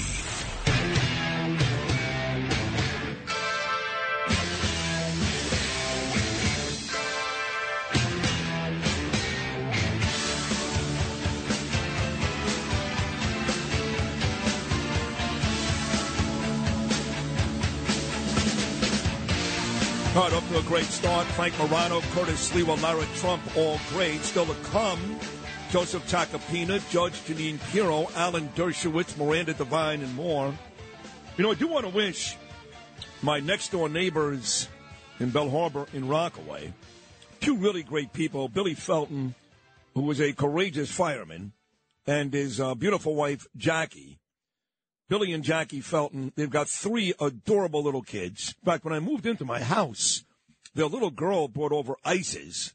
Billy went and got in Brooklyn from Dolly's, and I never forgot that. Anyway, Billy and Jackie are celebrating their wedding anniversary today. I think it's 11 years. Either way, we can't wait to get home, hopefully sometime before the end of May. Richie Clift is working hard. We do want to wish Billy and Jackie Felton a very happy anniversary. My next guest is also a Sid fave. In fact, when I do the new New York Post ad for Sid and Friends, he's going to be one of those 12 pictures. You can follow him on Gordon G. Chang on Twitter. And when it comes to Asia or Russia or anything outside this country and in this country, there's nobody better. So with that said, here he is, my friend Gordon Chang. Gordo, happy Friday morning. How are you? I'm fine, Sid, and happy Friday to you, too. Thank you. I want to take the Trump indictment and kind of throw you into these other people's bodies. Of course, you don't know the real answer, but you know these people well enough to give me a decent answer, and that is Ping in China this morning, Putin in Russia this morning, Rocket Man in North Korea this morning. They see this ridiculous Trump indictment. I know they're keeping up on it. And what do you think they're thinking today? Yeah, Xi Jinping has allowed a lot of derision about Trump on social media. So Trump is being called a comrade nation builder. In other words, what he's doing is bringing down the United States. Now, of course, this is ridiculous, but this is what Beijing is allowing on social media platforms. Because really right now, I think that the main Communist Party and central government platforms don't really know what to say. They've been pretty quiet, and they will eventually come out until they figure out what they want to say. But they are allowing, mocking tones because they want to bring Trump down. I mean, they don't want to face Trump in 2024 or 2025 when he'd be inaugurated. They prefer, the guy who's there right now, who they've got Biden's number for whatever reason, whether it's corruption or whether the guy just is completely outdated. They've got his number. It's both. He is a compromised, corrupt president, and they do have his number. And he's about as intimidating, quite frankly, as a burp in a windstorm compared to Donald Trump, who he didn't ask, he told these guys what they can and can't do. So it's a combination of both. So I'm not surprised to hear this, although it's still not great, that Beijing and these other places, much like a lot of Democrats in the United States, celebrating today. Yeah, and of course, because they don't want strong American leadership. So that's going to be, the default position. No matter what the issue is, whether it's Trump or something else, they want a weak American leader so they can go and do what they want. Xi Jinping and Vladimir Putin believe that they are driving events in the world and the U.S. is no longer a factor. And we are seeing China try to intimidate the rest of the world into that position. So anything that comes out of the U.S., that will be what they'll say. You know, Gordon, this China-Taiwan thing really started to heat up this week. And, now, of course, with the president of Taiwan coming, there have been some threats from the Chinese government that if Kevin McCarthy actually sits and talks with this man, that then we're really going to be in for a load of trouble. It does seem like no matter what we say, no matter what we do, these ridiculous threats from this feeble, feckless, inept Joe Biden, it does seem like China is absolutely going to invade Taiwan, not if, just a matter of when, and maybe very, very soon. So it's a simple question. Do you believe with the events of this week that is happening sooner than we thought? And B, do you think that really could mean the start of World War III? Well, if China does invade Taiwan, that is World War III because we're going to see China's proxies like North Korea, Pakistan, Algeria, Iran go after their victims. Whether it happens or not, I actually think that it will. But, it's a complex issue. There are a lot of reasons why Xi Jinping wouldn't invade. But right now, I think they're extremely arrogant. They believe the United States won't oppose them. And I'm also believing that there's the real possibility of an accident. China is engaged in some very dangerous flights, intercepting our planes and the planes of other countries in international airspace.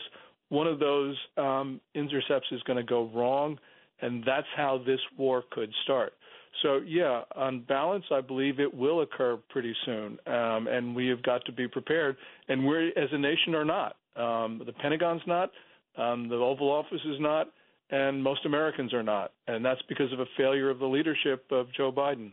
Yet he's on record more than once, and he's come under fire for this, as you know, Gordon, because he's not supposed to, quote, he's not supposed to say this, but he's been on record a couple of times in the last year and a half saying, hey, if those Chinese go into Taiwan, they're going to have to deal with us. You're not supposed to say that, but he has said it. So he's kind of put us in a spot where we can't even get out of this. There's no wiggle room, right? There's none. Yeah, I mean, if the president of the United States, whoever it is, were to say to the Chinese, we're defending Taiwan, and the Chinese believe him, the Chinese will not invade. Now, the problem is there have been 4 times where Biden, when asked by a reporter, has said, yes, we're defending Taiwan militarily. The problem is that all 4 times his subordinates have walked it back. That shows disarray in the Biden administration. China sees the disarray. I don't think that they see the resolute comments from Biden. I think that they see that his administration is divided and that the president is not in charge. You know, I'm going to tell you something. You've been doing this with me for a long time. And a couple of months ago, Gordon, you would come on, and I'm being honest here, 90% of the audience would go, I got to tell you, this guy Gordon Chang, he's got it. He's exactly right. And 10% would go, this guy loves the drama. He loves to come on and talk about this stuff, blah, blah, blah. I'm going to tell you something, Gordon. That 10% that weren't believing a couple of months ago, they are now at the point where they actually think that bombs dropping in Times Square is no longer an impossibility. So whether it's you or our government, somebody is convincing even the doubters that this is becoming a real dangerous situation. Yes. You know, Kyle Bass, the famous hedge fund manager, was on CNBC last night, and he said, unless there's an untimely death of Xi Jinping, war is certain. And that, I think, shows that there's been a change in opinion around this country. You know, when we think about it, if there's war in Asia, it's going to be fought on American soil. On the very first day of that war, the Chinese are going to turn off our lights, going to turn off our water. They're going to detonate bombs across our country. It is going to be chaos here. Remember, there's a lot of on our southern border, there's that surge of Chinese refugees. Most of them are real refugees. They want to get out of China. But we're starting to see young men of military age, unattached to family groups, come in across that southern border. I suspect a fair number of those are either Chinese military or Ministry of State Security here to create, to engage in sabotage should war occur. You know, not only are they sending balloons here to spy on us, not only is the possibility of war, which you just laid out very eloquently, a real possibility, but now the economic front, too, and you also talked about the cyber warfare, obviously, shut down all of our grids. Now the economic possibility of war is here because, correct me if I'm wrong, I think I may have the specifics just off here, but did China not make a deal with some South American country this week to stop using the dollar as backup currency and, in fact, use something else, which, of course, will hurt the U.S. economy? Did that not happen this week? Yeah, it happened. It was Brazil and China entered into a preliminary agreement to conduct trade between the two countries in either the Brazilian real or the Chinese renminbi. So that's a big deal, right? I mean, that is the beginning of an economic war, no? Certainly it is. And you got to remember that the reason why this occurs is because Brazil has a new president, Lula. And why does Brazil have Lula? Because the Biden administration worked really hard to undermine the then existing Brazil president, Jair Bolsonaro, who was a conservative. And the reason why they did that was because Bolsonaro had good relations with the Trump administration. And so they decided to try to install Lula. Lula is now working with China against the U.S. You just can't – this is incomprehensible. The same thing is happening in the Middle East, where you have the Biden administration targeting former American allies like Saudi Arabia and the Gulf Cooperation Council states because they worked with Trump and they had the Abraham Accords, the most successful foreign policy in the United States towards the Middle East since FDR. And Biden, because he believes in Iran, China, Iran is China's proxy. We Americans are now supporting Chinese policy that is targeting the United States in many regions around the world. This is just unbelievable. Unbelievable, Sid. So to wrap this up in a pretty little bow, and again, Gordon, I can't thank you enough. I love when you come on. I really do. Much like some of my family and friends, again, very anecdotal, but they're that stupid Democrats celebrating today what really is an awful thing. It's awful no matter how good it goes for Donald Trump. It's an awful thing. Much like them, they are celebrating in Beijing, China as well this morning, yes? No, they certainly are. And as well, I'm sure Putin likes this, as well as Kim Jong-un, not to mention whoever the leader in Iran is, the people in Algeria, the failed government in Pakistan. You know, this is America's enemies rejoicing. Horrible. Hey, Gordon, thank you again. Excellent, excellent job. Have a great weekend. Stay safe. We'll do it again soon, buddy. Thank you. Thanks so much, Sid. You're the man, the best. Gordon G. Chang. on Twitter. That wraps up another great hour. What an hour. What a last hour and 15 minutes between Frank Morano, Curtis Sliwa, Lara Trump, and Gordon Chang. And what an 8 o'clock hour we've got coming your way. We start with the man himself. He's been everywhere. He was tremendous with Sean Hannity last night, my friend of 43 years. And really at this point, the main lawyer for President Donald Trump, Joseph Tacopina, plus Judge Jeanine Pirro, Alan Dershowitz, Miranda Devine, and more. The 8 o'clock hour, hour number 3 of New York's favorite talk show. That's me, Sid and Friends in the morning, about to come your way. If you had an accident, trust Gabo Law, personal injury and medical malpractice attorneys with decades of experience who will provide the attention you deserve and deliver the best possible results in the shortest amount of time. Gabo Law has recovered millions for their clients, and they will be able to help you. But don't take our word for it. Read their 5-star reviews from former clients on Google, Avo, and Facebook. Call Gabo Law today, 800-560-0214 for a free consultation, or email them at info@gabolaw.com. That's GABO law.com. Gabo Law, where winning is no accident. This is Sid and Friends in the morning. 77 WABC.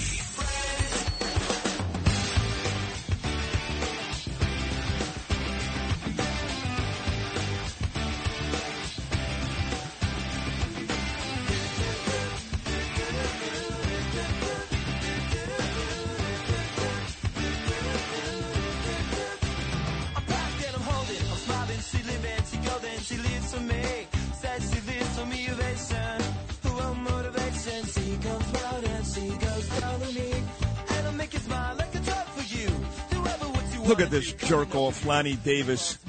God, the attorney for Michael Cohen.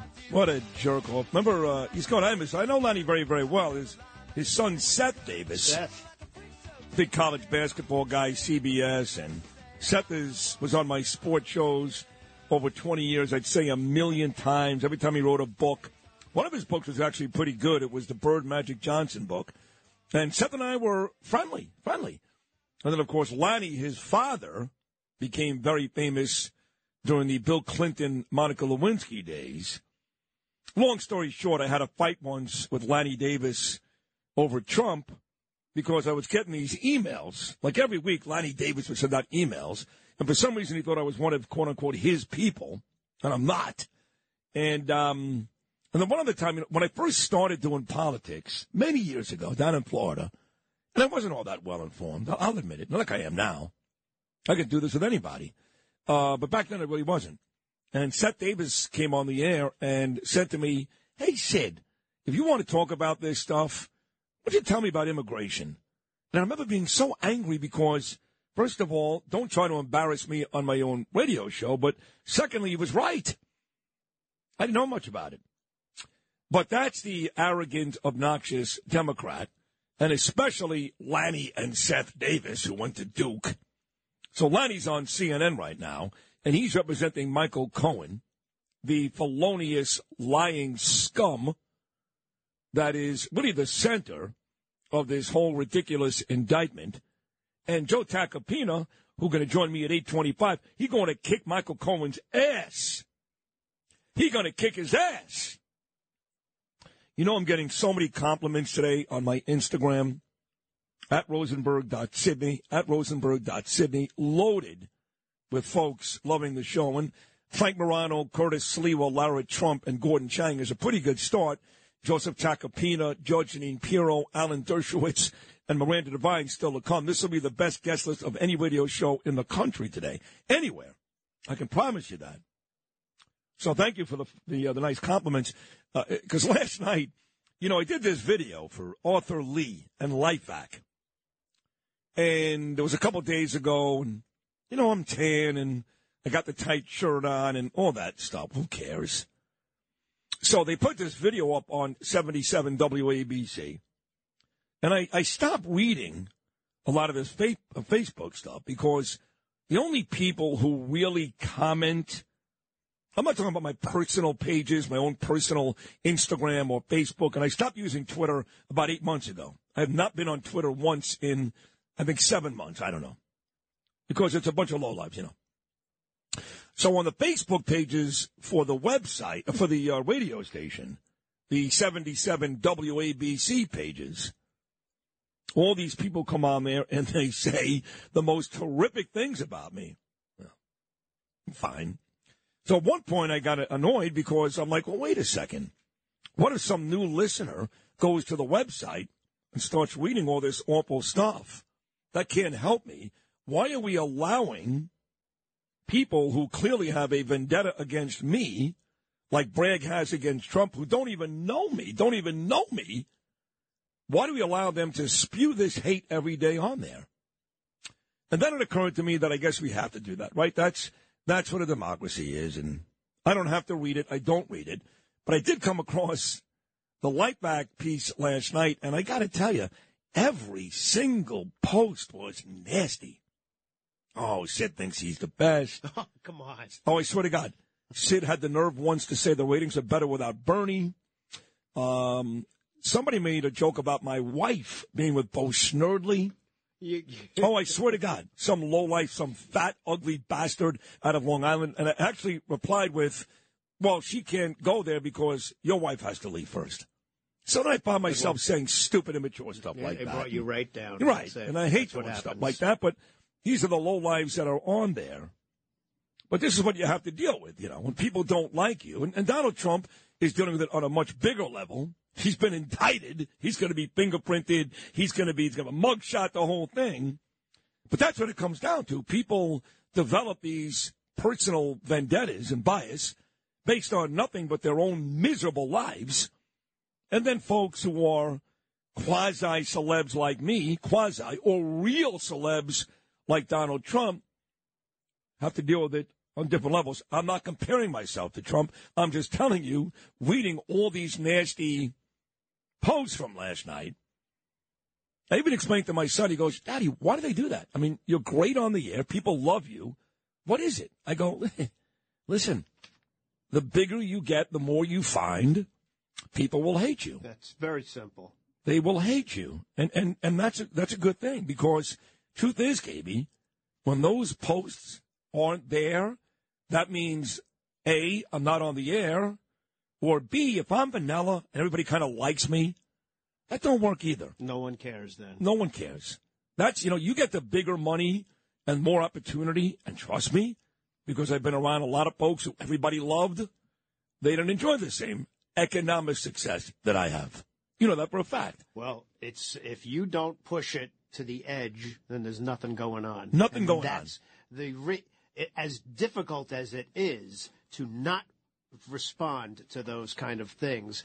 That is exactly what those people That's what are they looking want, for. right? That's all they've got. They just want to move you right to answer them in Yeah. any way possible. Like, hey, I got it. Yeah. Sid responded. Now I win. Right, and I only did that because somebody mentioned my wife. I mean, I don't care what you say about me, call me a junkie, whatever you. I don't care. Right. But you mentioned Danielle, Avor, Gabe. First, I'm going to respond. Then I'm going to find you and kill you. Of course, that's what. And if that sounds like a threat, that's exactly what it is. I'm going to find you and kill you. I promise you, I'm going to hurt you at some point. Anyway. No, that's right. But it's still, they'll do And don't that. think I can't do it. That's what they still want to move. That's you okay. Well, just they'll 'cause move me. They're going to Move me. say anything. Then move That's me. how low life they are. I know. And they're sitting at home behind a computer. Yep. It's very easy not to hide. Well, talking about low lives, this Michael Cohen is right there. And again, my dear friend Joseph Tacopina, fresh off his appearance this morning on Good Morning America, and he'll be on with Rosanna Scotto on Channel 5 coming up at 8:40. He was all over Cohen last night with Sean Hannity on Fox News. It was really gorgeous, gorgeous. So let's play some of these before Tac actually comes on. Joe Tacopina, Lou Rapino, cut number 6. They're embracing Michael Cohen as their witness in this case, their star witness. This is really one of the most disgraceful human beings in our history. Everything they've done here is to gain attention. It's not for the right motives.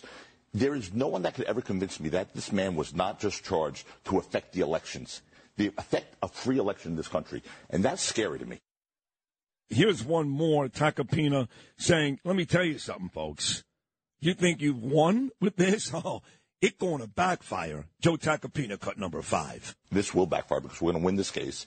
We will humiliate them, and they will pay the price for bending the rule of law. Justice will prevail in this case. Don't forget, that is a live studio audience that Sean Hannity does his show from. So they were great. They were great. Clapping there for Joe Tacopina, getting all excited there for Joe Tacopina. That was great. I tell you what I like, too, is this Jonathan Turley. I really, really like this guy. He's another attorney. He was on Fox last night, and he was outraged, as every decent American. I don't care if you're a Republican, a Democrat, an independent. If you are not outraged today, you either suffer from Trump derangement syndrome or you're a lousy American. John Turley was pissed. Here's cut number 7. It is. It's historic. It's not necessarily good history that is being made. It's not that I oppose the indictment of a former president. I don't even oppose the indictment of a sitting president on constitutional basis. But this indictment, if it is reportedly following the theory that we've been talking about, is political. It's a raw political prosecution. Now, the indictment may come out with a crime that none of us have heard of, but for many months, this bootstrapping theory has been put out there. This idea that you could take a misdemeanor under New York law that has expired, that has a 2-year statute of limitations, and revive it by connecting it to a federal crime, in this case, the federal election violation. Now, there's a host of problems with that. First of all, it's a federal crime that the Department of Justice chose not to prosecute. Bragg's own predecessor declined to prosecute. But he is attempting to bootstrap that federal crime into a state case. And if that is the basis for the indictment, I think it's rather outrageous. I think it's legally pathetic. You heard Rudy Giuliani yesterday, the great mayor Rudy Giuliani, on John Catsimatidis' show talk about statute of limitations. This is now 7 years old. He got 5 years, so this ran out 2 years ago. You heard John Turley say the same thing. Here's another great attorney who will also join me today, coming up at 9:05 this morning, Alan Dershowitz on Newsmax yesterday, talking about this once again should be thrown out, and maybe Tacopina, as we speak, is trying to get that done, should be thrown out due to the statute of limitations. Alan Dershowitz, cut number 12. You make a motion immediately to dismiss on statute of limitations grounds and on the grounds that the alleged crime doesn't fit the misdemeanor or the felony. Now, I haven't seen the indictment, obviously, so I'm talking in general terms. But in general terms, you make a motion to dismiss on both statutory grounds and statute of limitations grounds. And the statute of limitations grounds should prevail. Now, the New York Court of Appeals has had very negative rulings on that, so it's impossible to predict what will happen. There it is, Alan Dershowitz. So we're going to talk to Donald Trump's attorney, my dear friend of 43 years, Sean Hannity, last night. Good Morning America earlier this morning. Channel 5, Rosanna Scotto coming up at 8:40. He's everywhere. Joseph Tacopina, so proud of him. He's going to join me next, right here on Sid and Friends in the Morning, Talk Radio 77, WABC.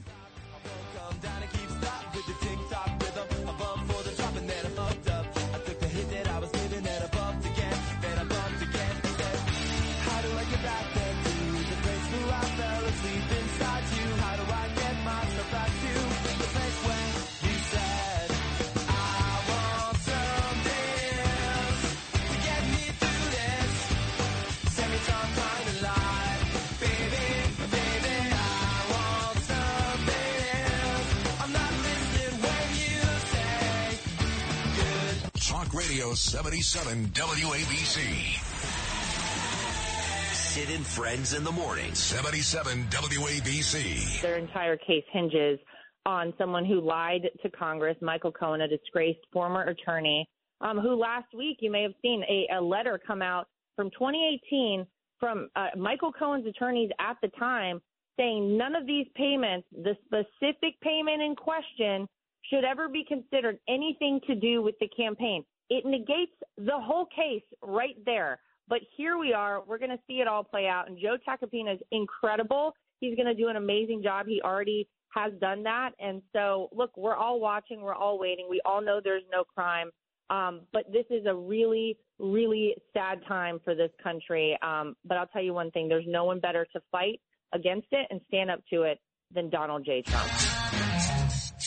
Well, how about that? Larry Trump on with me about an hour ago saying Joe Tacopina is amazing. He's the man. He's going to win. I know, you were great on Hannity last night, Joe. I loved it. You know, Jimmy Breslin, the very famous writer, his son Kevin is a Democrat, but loves this show because he's an open-minded guy. He watched you on Good Morning America. He thought you were great. Now you're going on with Rosanna Scotto on Channel 5 later on this morning. So thank you for putting some time out for me this morning. But how about Lara Trump coming out telling you you're great? You like that, Joseph? Very nice. I mean, she's terrific. Eric and Lara are just really two special people. They really are. I feel so bad for that family, what they're going through right now. I mean, they're being victimized like their father is, and it's unfair. It's a political persecution in the first degree. But I just want to give Lou a shout out and thanks. You were playing like a lot of Lionel Richie like intro music for me. It's not my thing. Lou and I had a chat at the Ranger game the other night, so he did the Beastie Boys, and I really, Lou, I got you. Thank you. Yeah, he did say to me, he goes, Tacopina wants the Beastie Boys, he likes the Grateful Dead, so exactly. Lou Rapino took care of you. Yeah, he took care of you. He's great. Let's get right to this. I was surprised yesterday. I had heard yesterday morning the grand jury was not going to reconvene until maybe Thanksgiving, and it seemed like after Costello's testimony, all the work you've done, that this was going to go away, that Bragg had no case. I'm not going to lie to you. I was floored when this came out yesterday afternoon. What about you? Yeah, I was floored, too. I was in jeans and a T-shirt. I was unshaven. I mean, there was they did some head fake there. Yeah, in a month from now, we'll get back together. And, sure, they okay, so great. Congratulations. They did another misdirection on this case. They did. And you were great last night talking about Cohen. I mean, we'll start with Alvin Bragg first, okay? He has put together this case. It's a weird case in that I guess he's trying to take what he thought would be a federal issue, which is not obviously, turn it into a state issue, explain to people in the simplest terms, Joe Tacopina, without seeing the indictment, it's still sealed, without seeing it, what is Alvin Bragg trying to prove here legally against your client? Well, what he's trying to prove is that district attorneys can be dangerous. They can indict their political enemies, and that's not what we do in this country. Really endangers the rule of law for all Americans. Today it's Donald Trump. Tomorrow it's a Democrat. The day after, say it's your son, your daughter, my cousin, and that's what's scary. What they're saying is there's a campaign law violation, okay, which could not be further from the truth. First of all, let me try and simplify this. This was a federal campaign. Okay, and the federal government has jurisdiction over that. The FEC, which governs federal campaigns, has said there's been no violation. Bradley Smith, the former chairman during this time period, has been all over the network saying there is no violation. This is not a campaign finance issue, and it's simply something that is jaw-dropping. That this is what they're taking the first indictment of a former president of this country down on, and it's something that is really, really frightening and scary that they're actually going to try and do this. But I think, unfortunately, I think the rule of law has died today in this country, and it's a sad thing because it's not easy to get back to following rule of law. And what this is about is two things. There's when someone's involved in a campaign, you have two ways to pay campaign expenses, personally or with campaign funds. If it's a campaign issue, you pay with campaign funds as you're allowed to do. Clearly, Donald Trump did not deem this to be a campaign expenditure. He paid with personal funds. So that's the first. Well, hold on. Did he pay with personal funds? Because the story that broke this week was he's even further removed because Michael Cohen actually paid. Yeah, well, you got it, Sid. I mean, that's the first instance, right? Michael Cohen negotiated this settlement with this other lawyer named Davidson, a guy who was initially arrested by the FBI for the Hulk Hogan extortion. So he was at it again with the Stormy Daniels case. He and Cohen, without Trump's knowledge in the first instance, resolved this case, which happens every day in every state in this country. You resolve civil claims with a confidentiality agreement and a nuisance settlement. That was was resolved where Michael Cohen decided, he wanted to be a hero, he wanted to be in the White House, he wanted to be Donald Trump's protector.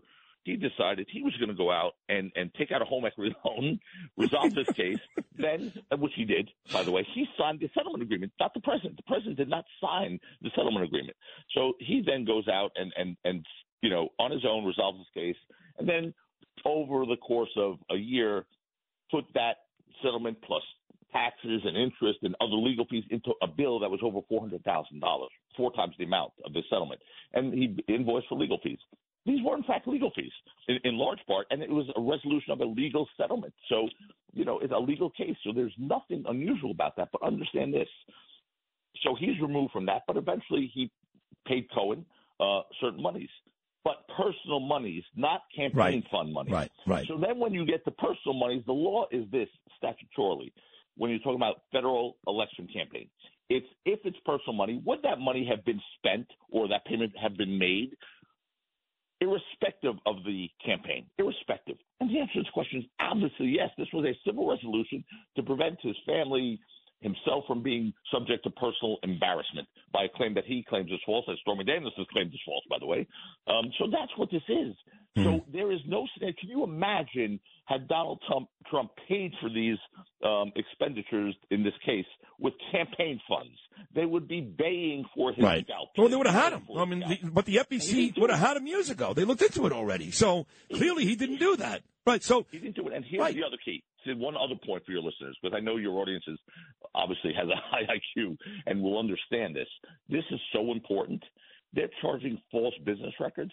They were never filed anywhere. You could write whatever you want in your own personal bank ledger as long as you don't have a filing obligation. So he didn't take a tax deduction for those.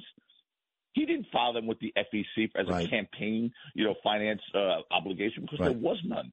So they're personal records. You could write, I bought a house, and instead you bought a dog. It doesn't matter what you put in your personal records, right?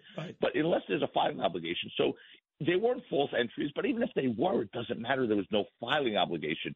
They have so many layers to get through before they could make this a legally viable case. It's sickening to me. It really is. And then you're right. So Alvin Bragg has his work cut out from the very beginning. And then to rely on Michael Cohen as your star witness when, forget about it, this guy's gone to prison. He's a felon. I don't remember the last time there was a case of this magnitude where the star witness was a felon. He is more than a felon. He has a pathological need for media attention. Now he's talking about democracy. I mean, this guy was convicted of a slew of criminal conduct and crimes, all having to do with lying, okay? Not just regarding Donald Trump. He was convicted of lying to Congress, lying to the bank regarding his taxi medallion fraud, tax evasion, lying to the IRS. According to him now, he lied to the FEC when he sent that letter saying there was no campaign finance violation. He is a pathological liar. Someone who seems to think very highly of himself and seems to have little awareness of the perception of his character or his limitations. And it's really unbelievable. He appears constitutionally incapable of telling the same story twice in the same way. That is well said. I don't know how you make a case on this guy, not to mention he thinks, according to him, he thinks it's okay to rape your wife. That's what he said. We have a tape recording of that. This is their witness. This is their star witness. This is the person MSNBC is putting on every day as the bastion of democracy. The person who, and that's a big Me Too, movement network and everything else. And I'm all for that. I really am. But when you have a guy who's actually going around in 2018 saying it's not a crime to rape your wife, the law says so. That law was repealed in 1984. So I guess Michael Cohen hadn't studied the statutes in the last 40 years. Wow. But the fact that he would even been in jail that or utter that is I mean, it's despicable. The whole thing is utterly despicable. And what's worse, this guy is now on television taking victory laps like he's some hero. Yeah. He is a disbarred, disgraced criminal. That's what he is. And for him now to go on TV, what he did last night was stunning to me. He went on CNN, where he's a star, and he denied last night ever committing tax fraud, even though he pled guilty under oath in federal court. So, here's a guy who has now just admitted as of, 20 hours ago, that he committed perjury when he pled guilty. Good luck building your case on this guy, and I cannot wait to have the opportunity to cross-examine Michael Cohen. Oh, you're going to kill him. You're going to kill him. There'll be no meat left on that bone. Oh, no. The fact that we have to get there is honestly sickening. Yeah. What an unfair fight this is. And you received a rousing round of applause on Hannity's show last night when you said, I'm ready to humiliate and kill this guy, which you will do. You're going to run circles around to make him look really, really bad. Curious, how long after the indictment was announced did you speak to President Trump? Oh, within the hour, less than an hour. Within the hour. So one of the things that Sean Hannity kept bringing up last night, which I did think was interesting, was how could they possibly come up with 30-plus charges in this? How was that possible? Yeah, again, we have it. I get most of my information from the news in this case. The New York Times generally tells me what's happening, and they've run that story. We don't know if that's in fact true, but if it is true, all that means is they took every payment and every entry and made it a single standalone count. I guess we have to wait and see. We have not been notified of what we've asked, but they won't tell us what the charges are. Okay. When it's unsealed, we'll find that out. Is there any chance, being that Ron DeSantis is defending Donald Trump here? Trump's got to remember that. He said, I'm not going to extradite Donald Trump. I'm not going to send a marshal to his house. I'm not doing anything. So is there any chance that if DeSantis doesn't do that, that Trump decides, you know what? I'm not going to New York. DeSantis, the governor's not going to make me go. This is a bullcrap case. I'm not going to go. Any chance that happens? I don't see that happening at all. Look, he's a fighter, Donald Trump. His knees don't buckle, and he's not going to, I don't think, bunker down in Mar-a-Lago. I mean, look, this is in large part, Sid, the Secret Service has to weigh in here. It's really their issue. It's their show. And so, the movement of a protected individual will have to be ultimately, condoned or blessed by the Secret Service. So I don't know what's going to happen, but the plan is not to, have a standoff. Right. So 30 seconds going. You're about to go on Channel 5 with Rosanna Scotto. You said last night, and I couldn't agree more with Sean, this will backfire. You're going to kill Cohen, which you will, Tacopina. You're going to kill him, and you're going to win this case. You're going to win this, and this will backfire and make Donald Trump stronger than ever. You still feel the same exact way this morning? I mean, look, I'm not a political guy necessarily, Sid. I'm a litigator. But you look at these poll numbers, they seem to be going up every day. The more I heard Alan Dershowitz say, though, they're going to use his mugshot as a campaign poster. Well, let me ask you this. Do you think that the reason why they were so quick to indict him yesterday was because they've been watching these polls? Oh, I don't think they even understand the polls. If they're watching the polls, what they should have done was say, we're sorry, never mind, move on. But that can't happen. Look, this is a scary time in this country. And I'll end with this. There was a great, and this is an important thing, and it's an analogy that I want to make just for you. Martin Niemöller was a really prominent Lutheran pastor in Germany during the 20s and 30s, and initially he sympathized with the Nazi ideas and supported radically right-wing political movements. But after Hitler came to power in 1933, Niemöller became an outspoken critic of Hitler, really, and his interference with the Protestant church. And he spent many years condoning him. And then he said something that is a great, really, analogy, unfortunately, for where we are in this country today. He said, first they came for the socialists, and I did not speak out because I was not a socialist. Then they came for the trade unionists, and I did not speak out because I was not a trade unionist. Then they came for the Jews, and I did not speak out because I was not a Jew. Then they came for me, and there was no one left to speak for me. Wow. That's what I get goosebumps when I say that because it feels too real right now. Wow. Today it's Donald Trump. Tomorrow it could be some Democrat by some Republican prosecutor. The day after that could be one of our relatives. I mean, the rule of law has died in this country just now, and it makes me feel ill, to be quite frank with you. What an ending. My God, Joe, that really was amazing. I love you to pieces. I'm so proud of you and so proud of the work you're doing. You're helping this country in such a huge way. So go get him with Rosanna. Keep talking out there. Good luck with Trump early next week. I love you. We'll talk again later on this afternoon. Thank you, buddy. Okay, brother. My man. There he is, the great defense attorney. Really the smartest hire Donald Trump ever made. I got to be honest. Bringing on Joseph Tacopina was the smartest thing Donald Trump ever did. And thank you for that. We are going to talk to another great American, Judge Jeanine Pirro. What a show today. This is Sid and Friends in the morning. 77 WABC.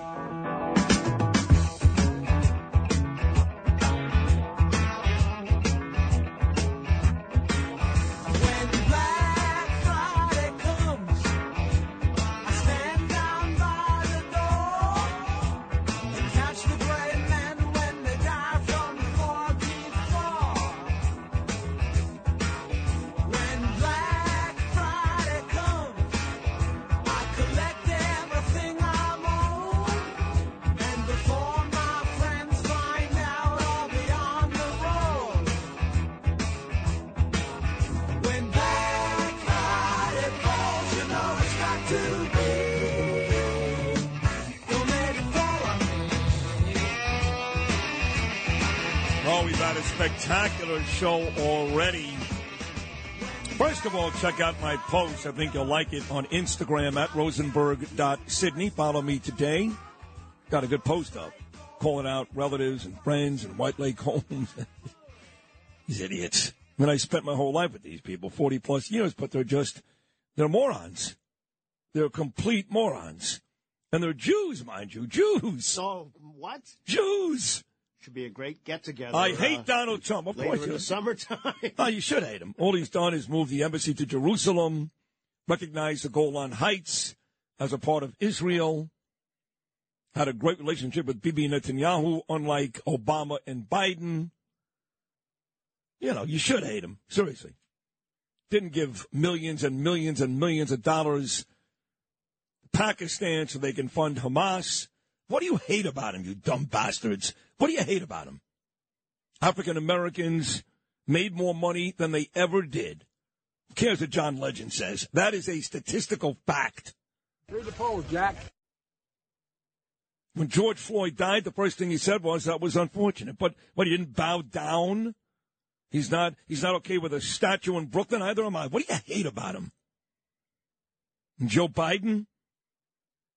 Inflation, supply chain issues, a race divide that's even worse than when Trump was in charge. Going back to Obama, that was the guy, of course, where Black Lives Matter started. So I was on this Fox News binge last night because I love Jeanine Pirro. I love her. I used to come in and do my sports show early on Sunday mornings so I can just talk to Jeanine because she does a radio show on Sunday mornings here, you know. And, in fact, just last week, I was on Brian Kilmeade's fine show, One Nation, Saturday nights on Fox News. And I bumped into Jeanine in the makeup room. And we had a really good conversation. And I think she's my favorite. I mean, I love Tucker Carlson in terms of on-air. But Jeanine is my favorite on-air and off-air, like Kilmeade personality. So I was on this Fox News binge yesterday from the 5 straight through Brett Baer. And then I even watched Jesse Waters, and Jesse tends to annoy the hell out of me. He just does. He's annoying. God loves himself. He's okay, fine. But she was great on Jesse Waters last night. I mean, Jeanine was great. I almost cried. And I texted her right away and said, you got to come on tomorrow. I watched all of Tucker. I even watched all of Sean. I never do that. Never. But I was just so captivated by the story, I couldn't shut it off. But here she is, the talent at Fox News, on and off the air, a wonderful lady, the great Judge Jeanine Pirro. Hi, sweetie. Good morning. How are you? Well, you know, I'm a little sad today. It's all pretty much settled in, Sid. And, this is really the takedown of America. You know, there are several ways to look at what has happened. You can look at it politically. You can look at it legally. I can do both because I've run for office 5 times. I've been a DA and a prosecutor and a judge. And I can look at it as an American. And as an American, this is a fundamental takedown of our American system of justice. What we have witnessed, and this is just the icing on the case, is a man who for 7 years, they have hated him, targeted him, hunted him, and their hysteria even earned them a psychological disorder, the Trump derangement syndrome. And they have impeached him. They impeached him over a Russia collusion delusion that Hillary Clinton created with a dossier that she paid for with campaign funds that she deducted as legal expenses to Perkins Coie. But did she get indicted? No. And that wasn't, that was campaign funds. But I'm not going to do a whataboutism. What I'm going to tell you is that this DA is a Soros DA. Now, what does that mean? What that means is that his mission is not to prosecute criminals. His mission is not to protect the victim. His mission is to let criminals out of jail and to hell with the victims. Collateral damages be what they be. And as someone who's been in the criminal justice system for 32 years, I can tell you that this kind of prosecutor, we see them all over the country, this kind of prosecutor will take down cities. They will remove peace and safety. They will decrease the value of your home. Your business will not be able to survive. This is a fundamental takedown of this country. These are people who hate capitalism. They hate the criminal justice system. They hate the fact that we have a merit society where the people who are the best rise to the top and the people who work the hardest get something for their efforts. These are people who are part of a party that is in power. And if you're not part of their party in power, they're going to take you down to weaponized government. Do I even need to go to Matt Taibbi, who just a few days ago, the IRS shows up at his home when he's about to testify about the FBI colluding with social media companies about hiding the fact that Hunter Biden had all kinds of money and Joe Biden was involved in communist China and the monies that his son received. I mean, this is the weaponization of government. Do you send a SWAT team to a pastor's house on a case that is so weak that the jury acquits within a day? I mean, this is as bad as it gets. And we have turned a corner. This is the destruction of the country. This is a crime against America. Our forefathers are weeping. And the only man that our enemies fear is a man that's being taken down by some two-bit prosecutor and by some ideologues who hate a man who improves every metric in this country. From the more African Americans being employed, more women being employed. Our enemies feared us. They respected us. They took Crimea when Obama was president. They invaded Ukraine when Biden was president. Did they touch anything when Trump was president? Absolutely not. But what does the left do? The only man that our enemies fear, they decide they're going to take him down. And that's why this is a sad day for our country. The case is a piece of garbage. That would be like me as the DA in Westchester saying, I'm going to prosecute a federal crime.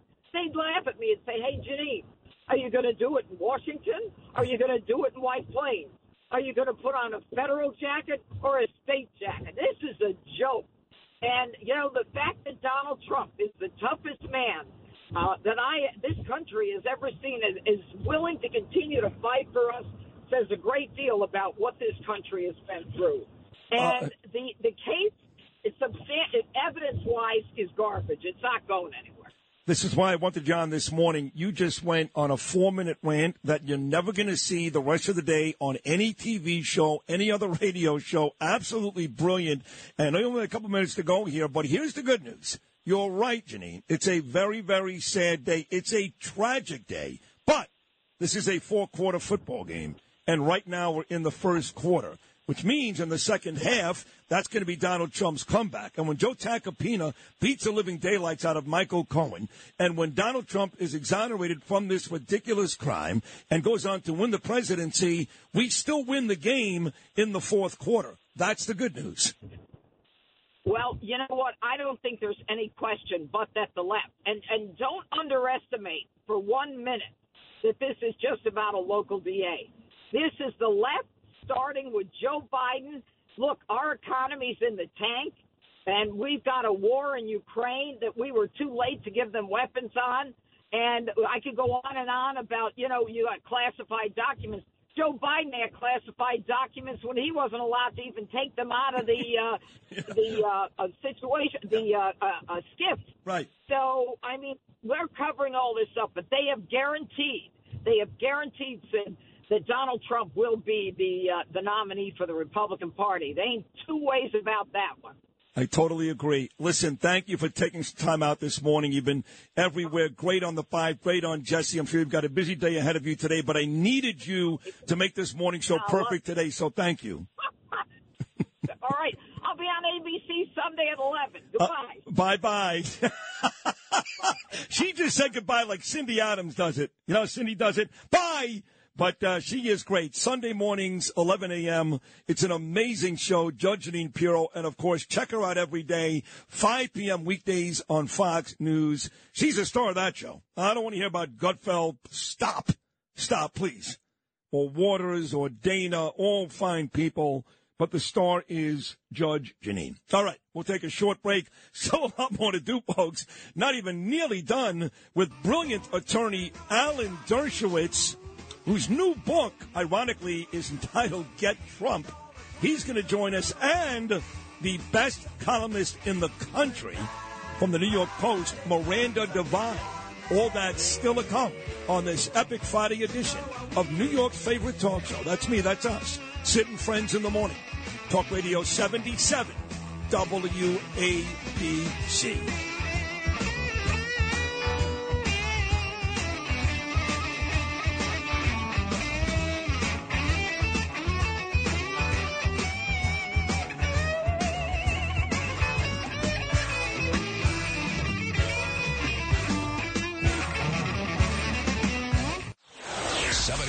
WABC. This is Sid and Friends in the Morning. No, I get by with a little help from my friends. D-ball.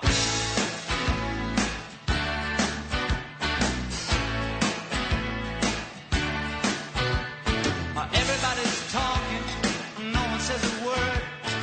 Everybody's making love, no one really cares. There's napkins in the bathroom, just below the stairs.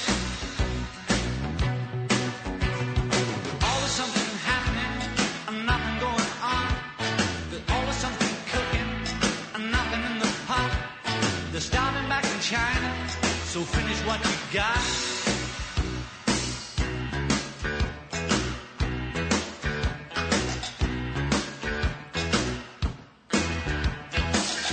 Nobody told me there'd be days like these. Oh, Don Lennon says it very, very well here. Nobody told me there'd be days like these. 8 days a week. Well, it's been a great show already today with Morano and Slee were early, but Lara Trump was so good on this show earlier this morning. Thank you, Lara Trump. Gordon Chang. We just spoke to Joseph Tacopina, my dear friend of 43 years, and Judge Jeanine Pirro. But I was watching Hannity last night, and other than my dear friend Tacopina being on, my next best moment was Alan Dershowitz was on with Greg Jarrett. And Alan Dershowitz wrote a new book. And how ironic is it? The name of Dersh's book is Get Trump. And at one point during the conversation between Hannity and Dersh, because we're close now, I can call him Dersh, between Hannity and Dersh, he actually held up his book and said, Get Trump. So here he is, maybe the greatest constitutional lawyer ever, and a dear friend of mine in this program, the great Alan Dershowitz. Alan, good morning. How are you, pal? Good morning. We're going to see a very busy Verrazano Bridge in the next few months because I think this case is going to be moved to Staten Island. You cannot try Donald Trump in Manhattan, where close to 90% of the voters voted against him, and where judges and jurors would be terribly concerned about coming home and saying, I'm the guy who freed Trump so he can run and become the next president. Yeah. You know, what happened to me on Martha's Vineyard, losing all my friends because I defended him in front of the Senate, is nothing compared to what would happen to a juror or a judge in Manhattan who came back to his friends and family and said, I'm the guy. No, listen, this case has to be moved. I agree with you, and Larry David didn't help me either, by the way, in Martha's Vineyard. But I heard you make this point last night with Sean, and you know that Tacopina and I are best friends for 43 years. He was just on right before you. Yeah. But can he, or whoever's actually doing this case, can they actually change the venue? Yeah, sure. All you have to do is make a motion to change the venue. It's a constitutional motion. It has to be a fair trial. Look, this is a Mickey Mouse case. We haven't seen the indictment. Maybe they have a videotape of him shooting somebody on Fifth Avenue. But short of that, when you have a DA who ran as a Democrat on the campaign pledge to get Trump, going after the man who's going to run against the head of the Democratic Party, Joe Biden, who I voted for and intend to vote for again, you damn well better have a slam dunk case. And I haven't seen the indictment. Maybe they do, but it's unlikely. It seems they have this kind of paper case where they have to staple together various statutes. Now, they have a pretty strong case against someone. Whoever leaked the fact that the grand jury voted for an indictment. Now, it's unlikely it was Trump because that took him by great surprise. So it's probably somebody in Bragg's office, somebody who was on the grand jury, or somebody who was in the grand jury room. So here you have Bragg having a crime committed right in his building, and he's not doing anything. Instead, he's trying to manufacture a case against Trump. One other point that's very important. He claims, I'm sure he'll claim, I couldn't have gotten them earlier. Yeah, there's a 5-year statute of limitations, but he was out of the state. He was in the White House. I can't indict him if he's out of the state. Well, duh, they indicted him while he was out of the state. He's in Florida. And how can they now say they couldn't have indicted him over the last 7 years? I don't know how they can do that, and that does beg the question because Rudy Giuliani, our dear friend, was talking about this with John Catsimatidis yesterday, that, as you just said, the statute of limitations ran out 2 years ago. So doesn't that, if I'm Joe Tacopina, do I not go this morning and try to have the whole thing dismissed just based on that? Well, you can do that, yeah. There are so many motions he can make. He's going to be a very busy man. But as he said himself, any first-year law student could win this case. You don't need a Joe Tacopina to win this case if the name wasn't Trump and if it wasn't Manhattan. If this were John Smith in Atlanta, Georgia, any first-year student could win this case. But because it's in Manhattan and because it's Donald Trump, it's going to be difficult. The jury might very well acquit, just like this grand jury, which would indict a ham sandwich if the prosecutor wanted him to, indicted Donald Trump only because the prosecutor wanted to. The grand jury wasn't even shown all the evidence. Bragg didn't want to put Costello in front of the grand jury. Costello virtually burst into the grand jury room and said, I'm here. I want people to listen to me. And then apparently Bragg withheld hundreds of emails that Costello wanted the grand jury to hear. So grand juries today don't protect the rights of defendants as was intended by the framers of the Bill of Rights. What they do is they are simply adjuncts to the prosecutor's offices. There are 23 chairs that get moved around by prosecutors. Alan Dershowitz, you got to get his book, Get Trump. How apropos, how ironic this morning. We'll get to your book coming up. I thought you did a really good job of trying to explain a question that Hannity kept bringing up last night to every attorney, including you and Tacopina, which is how in the hell can they possibly come up with 30-plus charges for Donald Trump, if in fact that's true, when he's arraigned early next week? How can they do that? I thought you explained it pretty well without seeing the sealed indictment. How do they do that? Yeah. Well, it's very easy. You just take every transaction, every check, every payment, make it into a separate crime. You know, my parents were pretty poor, so we would buy a salami, and the whole salami, would be about, 8 inches long. And then my mother would get a very sharp knife and cut the salami into 36 pieces. That's what prosecutors do. They take a case and they slice it and dice it and make it, so you have 34, 36 counts. It's meaningless. The case is the case, and it doesn't matter how many counts there are. They're trying to do that perhaps to get within the statute of limitations, but, it might hurt them because if you have 36 counts, some of them won't be within the statute of limitations. Maybe there was a payment made within the last 5 years. I haven't seen the record of it. But it's an easy thing to do. Prosecutors always do. They slice and dice and make 34 cases. Okay, so my favorite moment of the whole show last night was Tacopina attacked Michael Cohen. You attacked Michael Cohen. He's a felon. He's a pathological liar. And he's Alvin Bragg's star witness. Right off the bat that Alvin Bragg has a bad case. But forget about that. You made it personal. You made it personal with Michael Cohen. And you claimed last night on Fox News, you're about to sue Michael Cohen for defamation. Can you confirm that with me, Sid, right here, right now? Absolutely. He put out a tweet essentially accusing me of being with underage girls on Epstein's Island. Obviously, even the woman who initially accused me has now admitted that she may have made a mistake. When did he tweet that?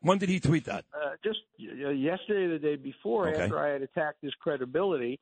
And, I never never was on Jeffrey Epstein's island when there was any young girls there. The only time I was on his island was with my wife and my daughter.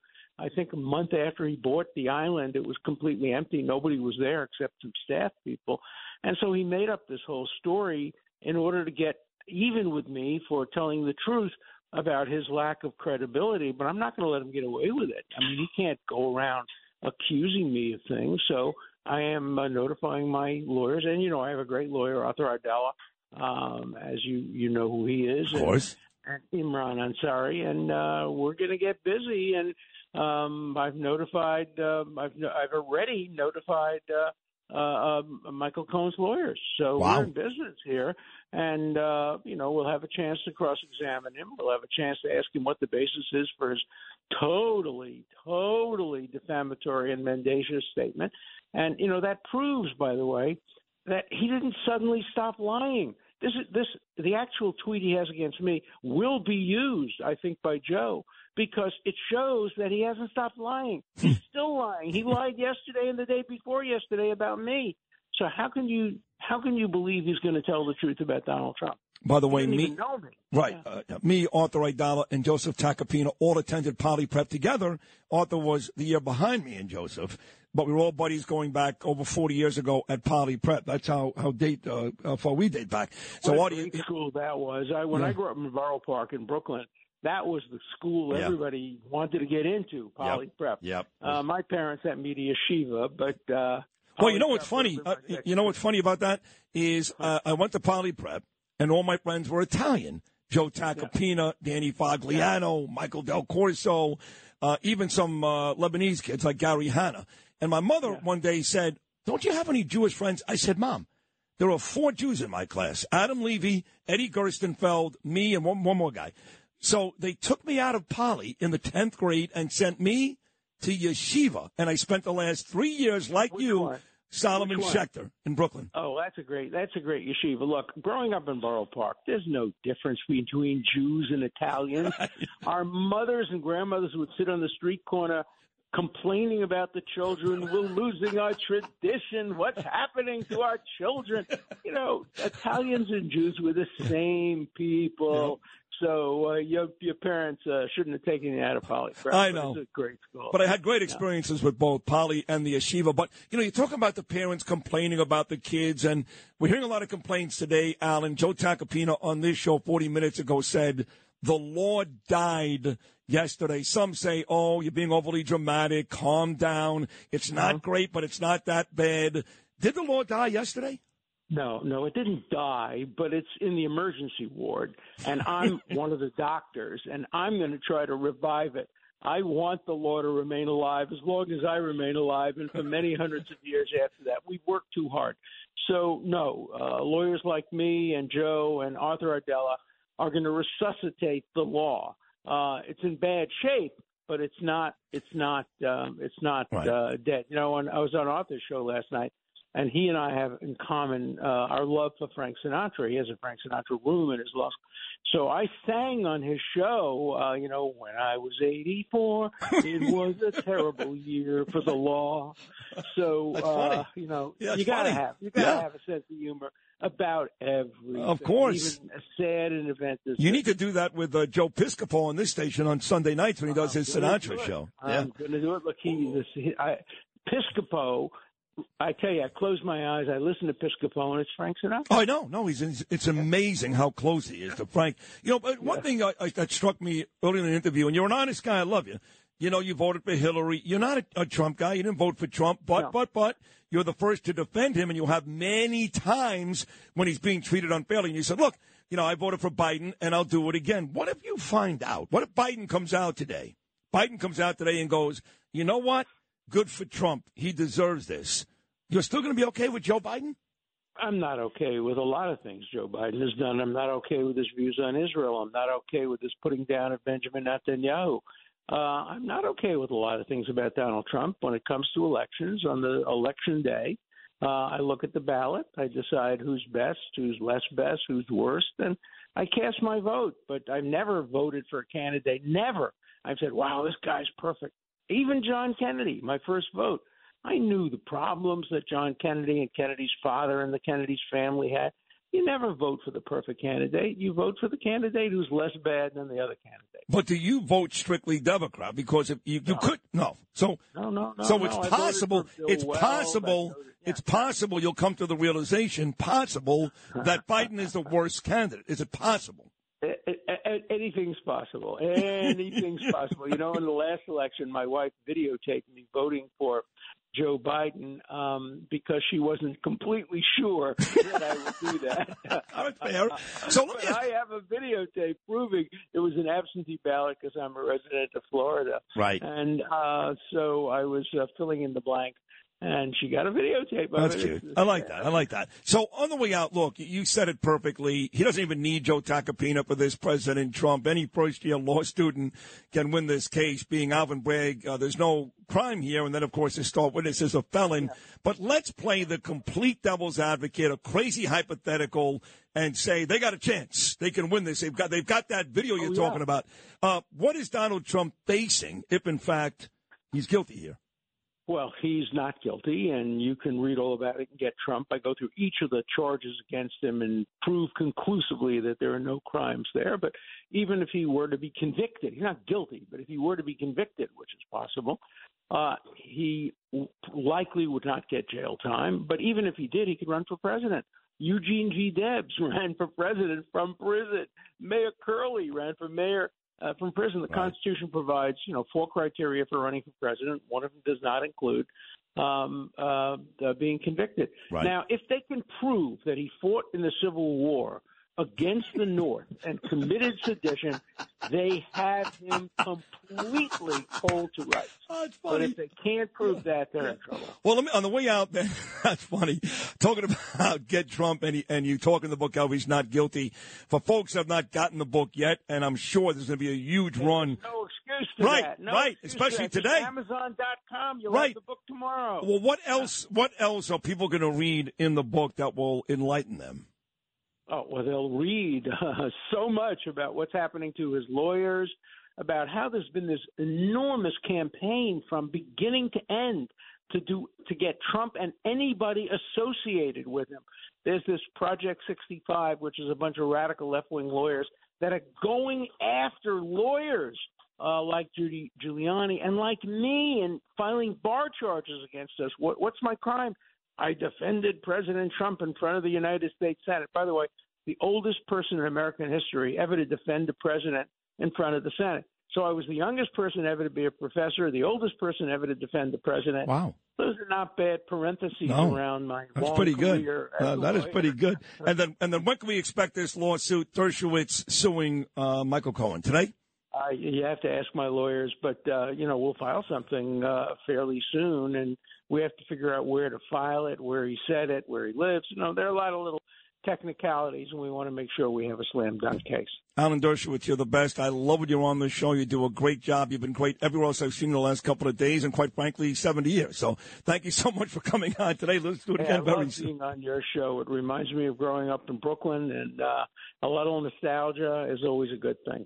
Thank you, Alan. God bless you. Thank you, buddy. Thank you. You too. That's a big deal. When Alan Dershowitz says, I love being on your show, that's a very, very big deal for me. All right, 1-800-848-WABC, 1-800-848-9222. I guess we'll take a short break, right? We still have Miranda Devine, New York Post columnist, coming up. Been a pretty good show, wouldn't you say? John Lennon. Nobody told me there'd be days like these. 8 days a week, bitch. Everybody's crying, I know it leaves the ground. Well, everybody's crying, I know it makes a sound. It's a place for us movies, you just gotta lay around.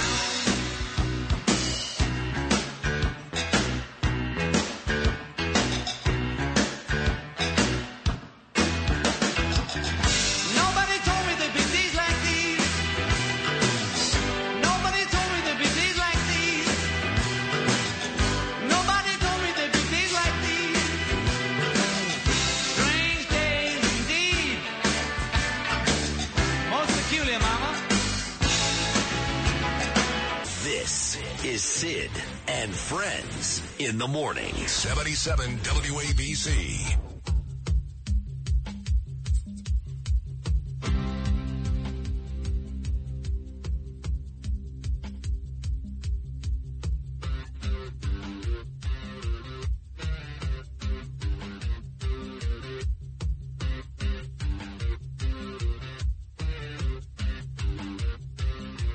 another Australian band. I know my dear friend Miranda Devine went to see The Church, Under the Milky Way, and Metropolis and all those great songs at the Gramercy Theatre last night. But this is another Australian band, In Excess. Well, the great Australian herself, I have decided she's the best columnist in the country, and she works for the same paper as Michael Goodwin, and he's great. But she be the best. She's Miranda Devine. She joins me right now. Miranda, how are you? How was that concert last night? Hi, Sid. It was great, thank you. Although I did miss my favourite song there, Under the Milky Way, because I had to go out into a truck for Fox and talk about Donald Trump and the indictment. Right. Oh, my God. Such a shock. Oh, right in the middle of the concert, you had to go outside. And was that for Jesse Waters, or who was that for? No, that was for Laura Ingraham. Oh, Laura Ingraham. Right, after Sean, right. Well, let's get to that then. Actually, before I get to Trump, no, let's start there. All right, I did not think Trump would be indicted yesterday. I thought, in fact, being that he didn't get arrested last Tuesday like he thought he was. And then, of course, you had Bob Costello's great testimony and Michael Cohen getting savage, Joe Tacopina doing a great job. Then I heard yesterday they may take a month off. I really thought this was going to go away. So I was shocked when I heard this yesterday afternoon. I imagine you were too. Yes. Look, we thought that the grand jury was, having seen that Michael Cohen's testimony was so just tortuous and completely contradicting himself, that it would all go away. I mean, that's their star witness. But no, it hasn't. And we were also told by multiple media organisations, I don't know where they got the leak from, the DA's office maybe spreading disinformation. They said that the grand jury was going to break up for a month and go on leave. Right. And so that was a sign as well. So anyway, I mean, you would have thought that Alvin Bragg, considering there's so much other problems in this city, would have seen sense and decided not to bring a political prosecution. But no, that's what he's done. I guess he wants re-election. Yeah, I guess so. He promised this from almost day one. I played a cut of him on some stupid morning show on Hot 97 where he talked to two hosts about doing this somewhere down the road. Now he's done it. But I got to tell you, Miranda, you've done an incredible job the last couple of years of investigating Hunter Biden. You've opened America's eyes to this story. I know Tucker Carlson's taken it to television, but you really started this. You did all this work. And I got people going to me, wait a second. Donald Trump has been indicted. He's got three more other issues out there in Georgia, Mar-a-Lago, and January 6th. And here Joe Biden and Hunter Biden and the brother Jimmy and all that Haley are clearly involved in criminal activity, taking hundreds and maybe millions of dollars, and there are no indictments, nothing going on. They're frustrated. Do you think the indictment of Trump will really, really inspire the Republican Party to go hard after the Bidens, the real criminals? Look, I actually think that the opposite impact will happen, and I think that's really deliberate from the Democrats, and it is that any indictment or legal actions or revelations, investigations into the Biden family influence peddling scheme will now be seen in the light of tit for tat. People will dismiss it on the left and say, they're just doing this because of Trump. Joe Biden's completely honest and he's just a victim of, politicization. And already we've seen the Trump case overshadow some really bombshell revelations from the House Oversight Committee showing they're looking at the money trail, especially from China to Biden family coffers. And they just traced just one of them, this $1 million payment from a Chinese energy company through a Biden family proxy into 4 different Biden family bank accounts: Hunter Biden, Jim Biden, his uncle, Hallie Biden, his lover, sister-in-law, and another unnamed Biden. They all got a split of this money, and it was all paid over 3 months in small tranches to hide it. Why else would you do that? So this is very damaging to them, and there's way more to come from the Oversight Committee. But the day that came out, within 24 hours, came a leak from who knows where, but presumably from Democrats, about that Trump was going to get arrested and fingerprinted and perp walked. And, of course, the media went wild. Well, hold on a second. Are you intimating here, Miranda, that because of that latest Biden revelation, which no longer is just Hunter and Uncle and maybe Daddy, now maybe 6 or 7 Bidens, are you intimating that they ran to make this happen because they were nervous about the latest Biden revelations? Well, I'm not saying that they changed the timing of what was happening at the grand jury, which I think it's just, the machinery just goes on. But I think that the leak was made. Democrats behind the scenes knew that they had this up their sleeves, and that, you look around in the cupboard and you say, what have I got that will distract the news media from this terrible information about Joe Biden? Trump. Anything about Trump is going to just consume the news. And it's like crack cocaine to CNN and MSNBC. I mean, they're on life support right now. No one's watching. But as soon as they get a shot of Trump, their numbers will go way up.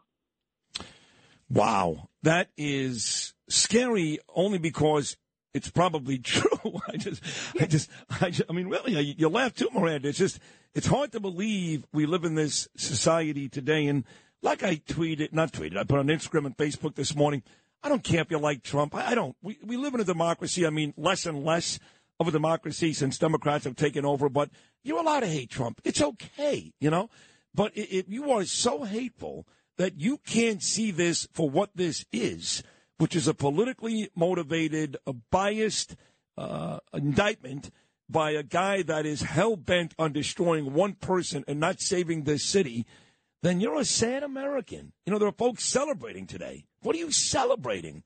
What was good about this, Miranda? Well, look, I think what has happened is that Donald Trump has become a vote motivator for the Democrats. And, the fact that we had, apart from all the rigging and cheating and whatever, 80-something million Americans voted for Joe Biden, who was basically, a stick insect in his face. Not to stop you, but nobody voted for Joe Biden. 80 million Americans voted against Donald Trump. That's exactly my point. That's exactly right. So nobody would have come out and been enthusiastic about Joe Biden, but they were enthusiastic about getting rid of Donald Trump. And that is because of the just, 6-year demonization of the man. No person is that bad, but they have made him into a combination of Adolf Hitler and Dracula and Frankenstein and every monster on the planet. And he's actually a nice guy. Yeah, he is. I mean, he's a nice guy. Look, he can be, I don't want to curse. You're a lady. If we were a man, I would have cursed just now. But he can be that guy. I've known him for a long time myself. I mean, I'm in sports. I used to go to fights in Vegas, and Mike Tyson was fighting and kibitz with Donald Trump there. So he can be that guy, there's no doubt, but he's not the villain, like you said, the Democrats have made him out to be. But the Bidens are. So simply now, you're right. I think what a smart lady you are. That you're right. If something happens to the Bidens now, they're going to call it tit for tat, and that's because of Trump. So do you think then that an indictment or some type of repercussion now is pretty much dead? Or you think there's still that real possibility? For Hunter Biden, I honestly don't know. It is really perplexing because the U.S. Attorney in Delaware, David Weiss, has been investigating Hunter Biden since 2018. You would think that he would be able to have enough information by now. The FBI has had the laptop since 2019, but I'm not sure that the Delaware investigation wants to find out that much because they haven't called who should have been a star witness, Tony Bobulinski. He knows all about the China deals. That's Hunter Biden's former business partner, and he hasn't been anywhere near that grand jury.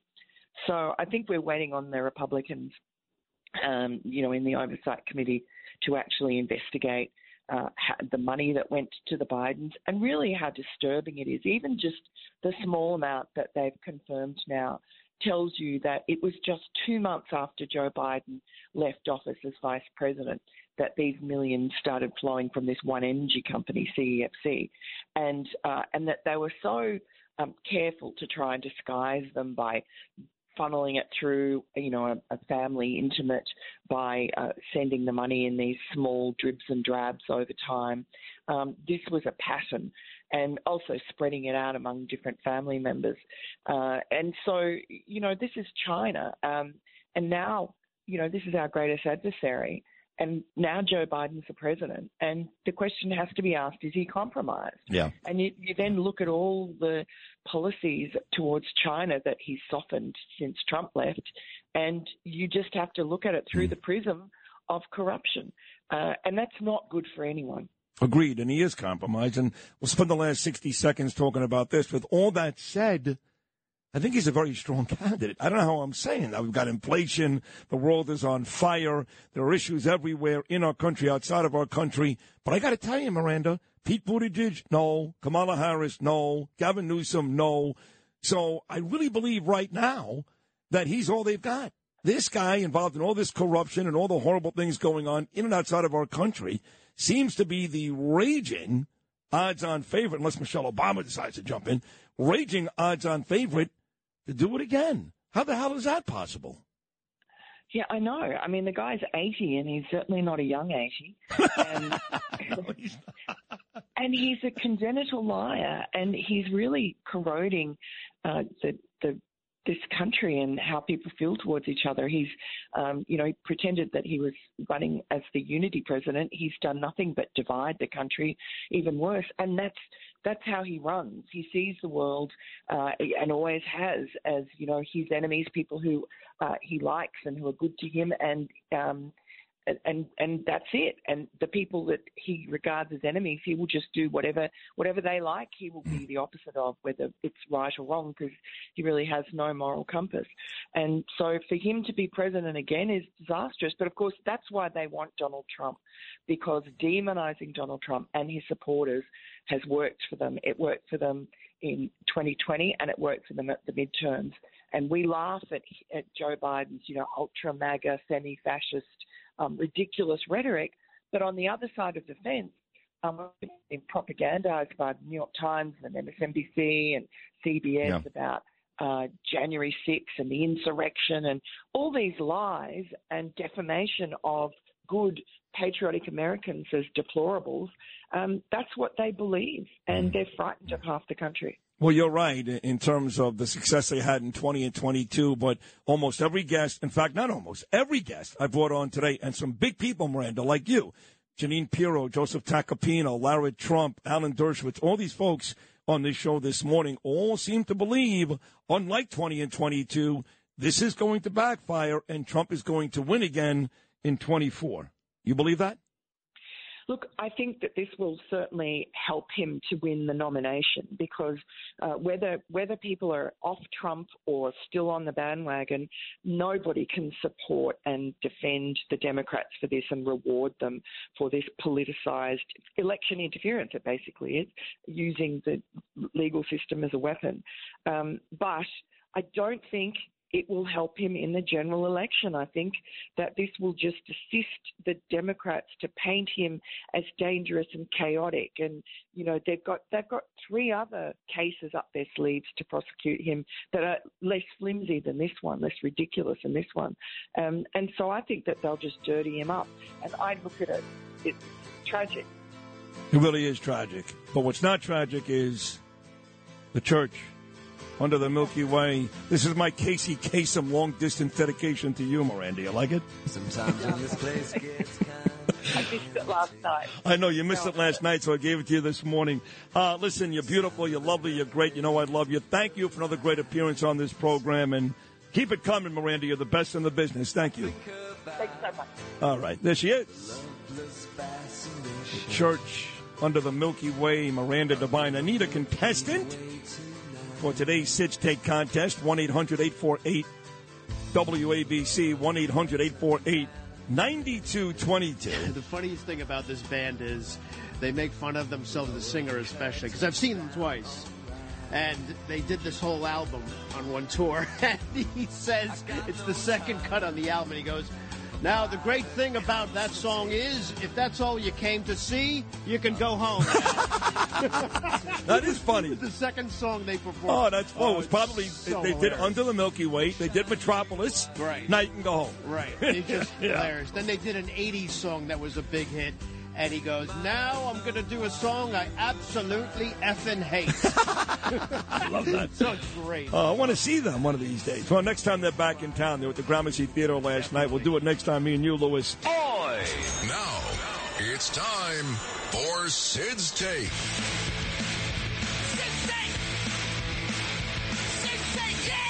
Good luck. It's Sid's Take, sponsored by Fearless Boilers and Pavilion Tankless Water Heaters on 77 WABC. Oh, man. We made it. I can't believe it. All the way to Friday. Not yet. Not yet. You're right, Louis. You're right. Way to keep it in perspective there. Come on, big guy. Oh, slow your roll now. Well, that's just like baseball season. That's Yeah, we never know. There's only 2 outs. It is high. It is judgy. Here 3-2 comes to the Alec. judge. Alec's very weak on the curveball. Yeah. We do know that. Yep, we do know that. But he can hit the fastball. Hey, now.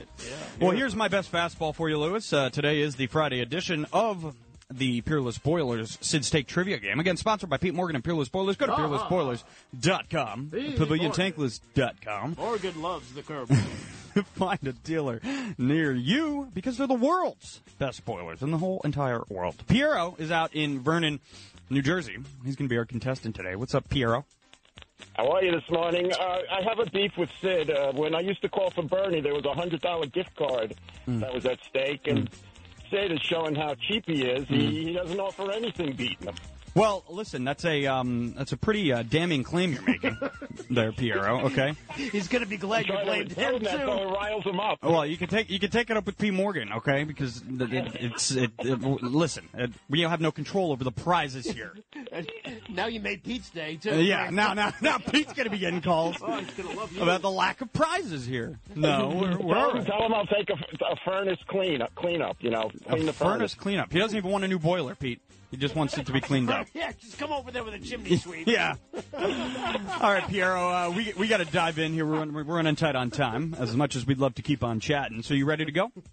Yes. All right, here we go. It's going to be Felon Friday. I'm going to just give you some trivia questions on some famous criminal cases here in the States, okay?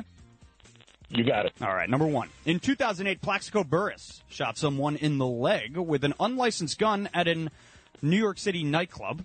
Who took the bullet fired from Burris's Glock? He shot himself. There you go. 1 for 1. On to number 2. In what year did the Watergate break-in take place? Was it A, June 17th, 1972, or was it B, August 5th, 1973? I know. Yeah. I'm going to say 73 August, closer to the election. Nope. Correct answer there would be A, June of 1972. 1 for 2, Piero. On to number 3. For what felony did Mike Tyson serve 3 years in prison from 1992 to 1995? Rape. There you go. 2 for 3. On to number 4. In 1990, Pete Rose pled guilty to charges of federal tax evasion as well as failure to report income. He was sentenced to 5 years in the Marion, Illinois Slammer, but was released after 1 year. In his 24-year career, he played 80% of his games with the Reds. The balance was spent with 2 other National League teams. The Philadelphia Phillies were one. Who was the other? I knew the Phillies. Let's see. Let's say the Astros. Nope. The Montreal Expos, who are now the Washington Nationals. On to number 5. You're 2 for 4 here, Piero. On to number 5. In an attempt to go 3 for 5, Bernie Madoff pulled off one of the biggest Ponzi schemes in United States history. The scheme had been going on for decades before somebody smelled a rat. Who was it that tipped off the feds about Bernie?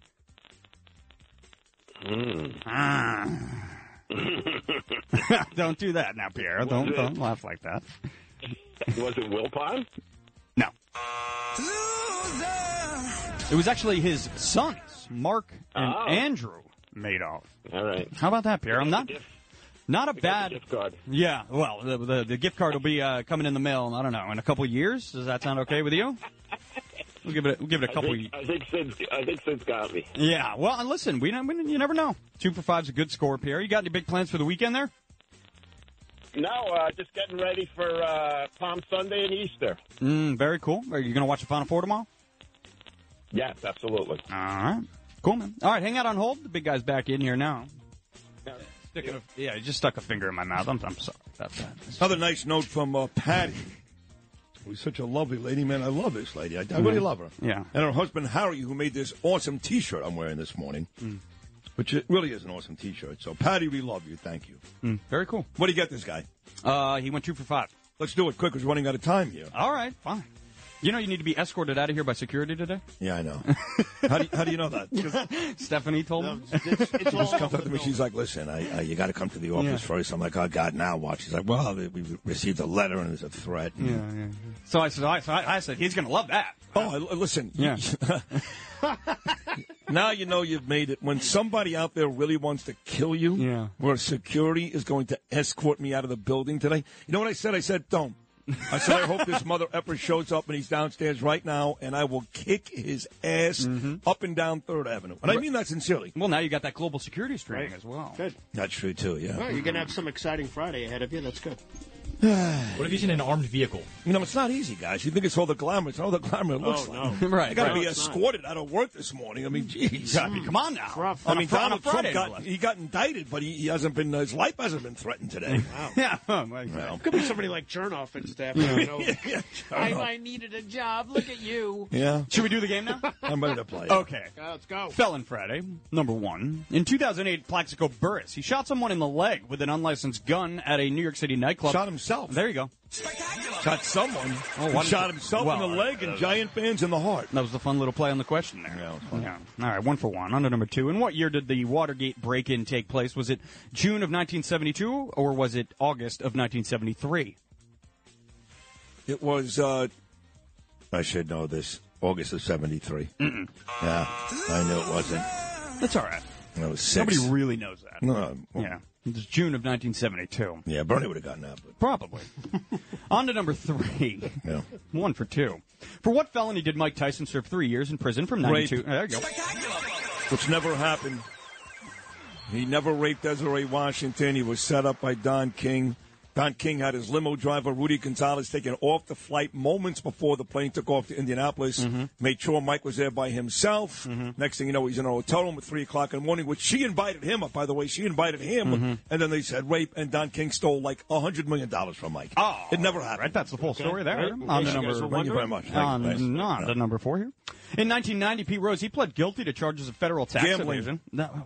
Why don't you let me finish the question? I'm sorry, I'm trying to get out of here. Tax evasion. My life is in jeopardy. He was sentenced to 5 years in the Marion, Illinois slammer. Somebody's waiting for you. In his 24-year career, he played mostly with the Reds and then also the Philadelphia Phillies. But what was the other team he played for? Montreal Expos. There you go. I thought he paid for the gambling. All right, 2 for 3. No, 3 for 4. 3 for 4. On to number 5. Something. Bernie Madoff pulled off one of the biggest Ponzi schemes in U.S. history. Who ratted Bernie out to the feds? Oh. Who ratted Bernie Madoff out to the feds? Tug Wilpon. Oh, my God. That's the same answer? Yeah. Yeah. No. That's funny. His sons, Mark and Andrew Madoff. You know they're both dead? Both the kids? Yes. Wow. One died of cancer, one killed himself. Yeah, sure they did. He hung himself. Sure. Horrible story. They're both dead. Okay. No. All right. Well, that was Somebody uplifting. And maybe I'll be dead today. Who knows? Great. I have security here. We'll come back and wrap things up right into this. It's Sid's Take, sponsored by Fearless Boilers and Pavilion Tankless Water Heaters on 77 WABC. Talk Radio 77 WABC.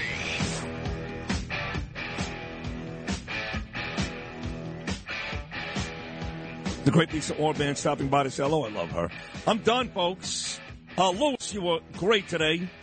Justin Ellick, great job. Noam Layden, all of our guests. I mean, come on, folks. You can listen to radio all day, watch TV all day. You're not going to find a better show than this. And if you think that's arrogant, F you, I couldn't care less. I really couldn't. Larry Trump, Joe Tacopina, Alan Dershowitz, Miranda Devine, Judge Janine. Are you kidding me? Are you kidding me? It was fun. Hey, Trump, we got your back, baby. We're going to win this. We're going to win this, baby. We're going to kick Michael Cohen's ass, and you're going to be president again. I promise you that. To all my Democrat family and friends, You're stupid. You're just stupid. Some of you I love, some of you I have to love. I'm obligated, but you're stupid. No one's laughing. Have yourselves a good weekend, folks. Till Monday, I can't believe you, that's all. Till Monday at 6. Hopefully I'm here if I don't get murdered on the way out. Peace!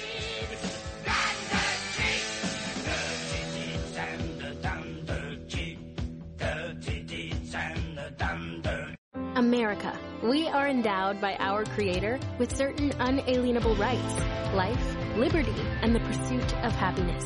At Grand Canyon University, we believe in equal opportunity, and the American dream starts with purpose. By honoring your career calling, you impact your family, your friends, and your community. The pursuit to serve others is yours. Find your purpose at Grand Canyon University. Private, Christian, affordable. Visit gcu.edu.